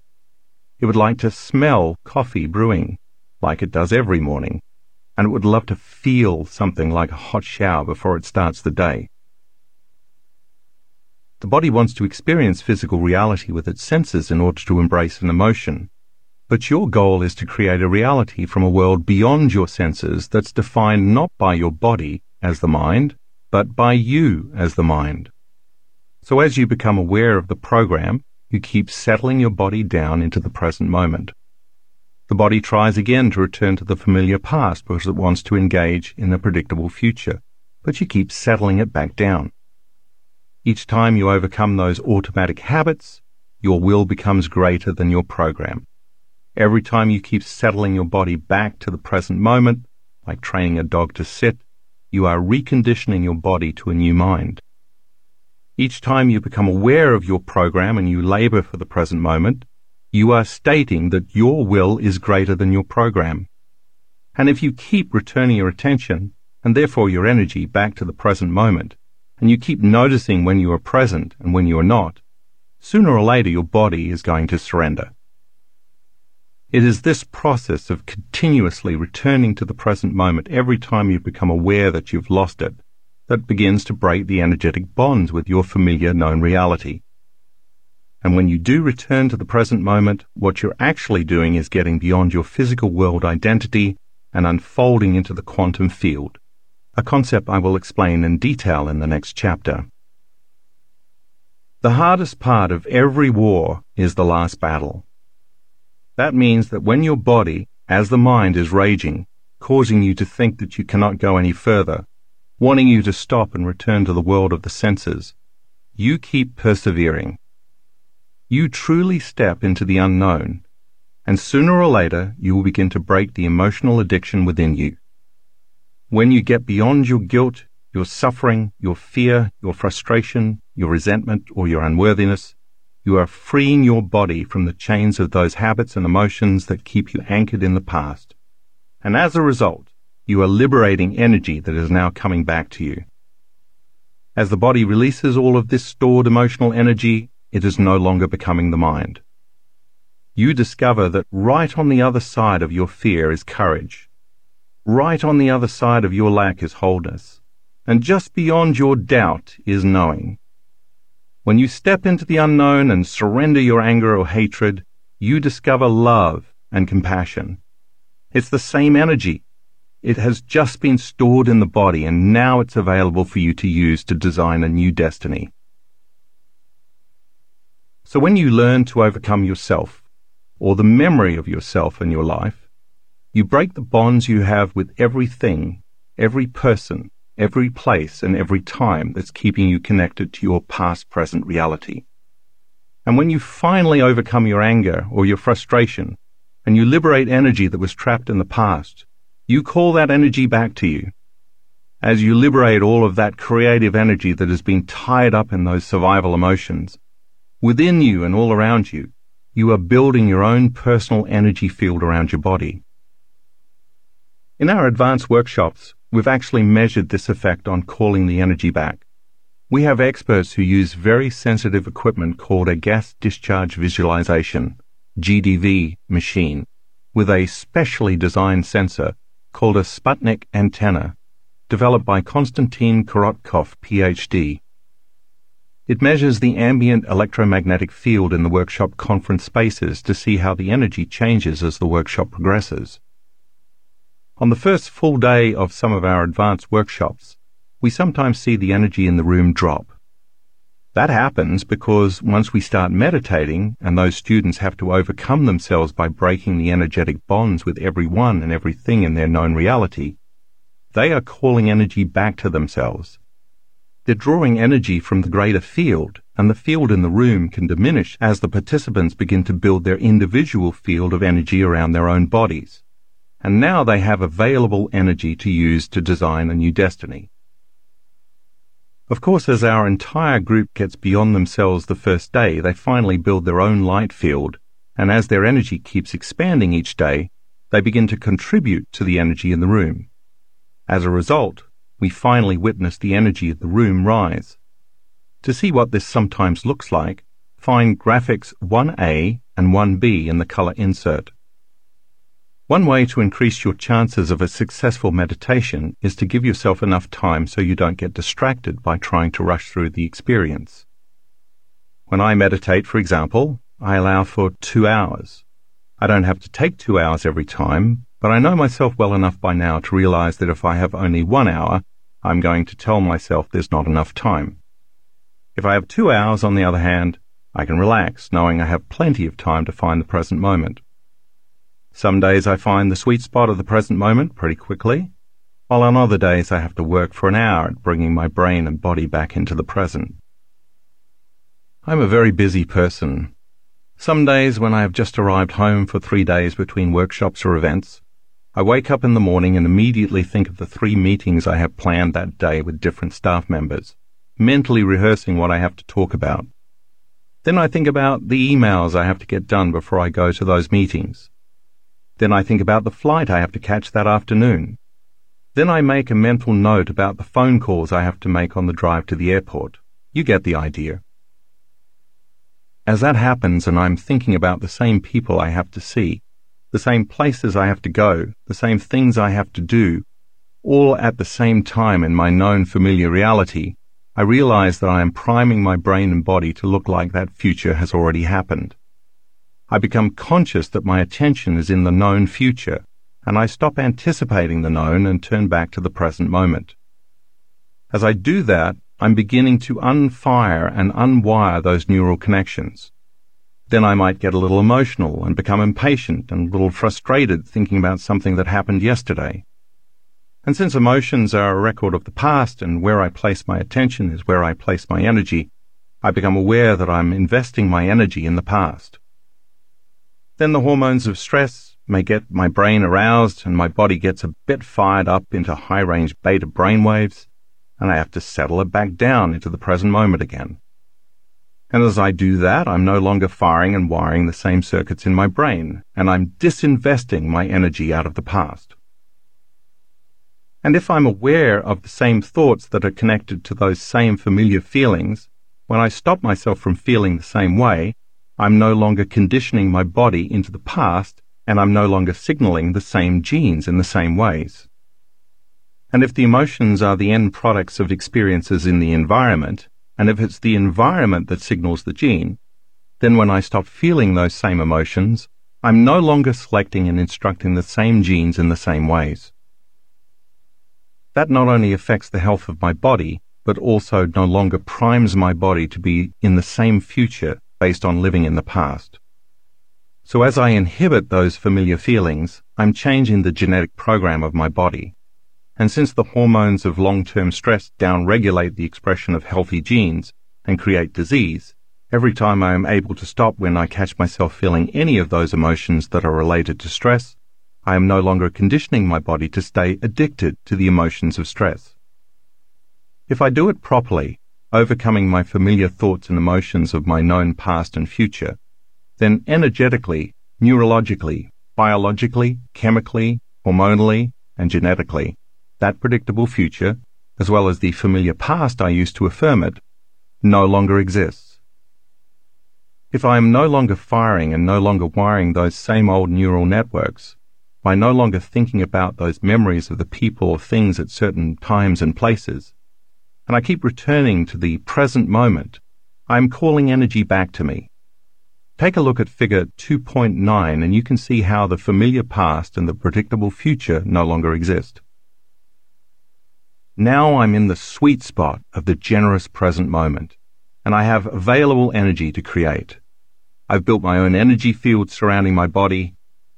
Every time I've labored, sometimes for hours, to get beyond myself and find that place called the eternal now, and I truly break through, I've always thought the same thing.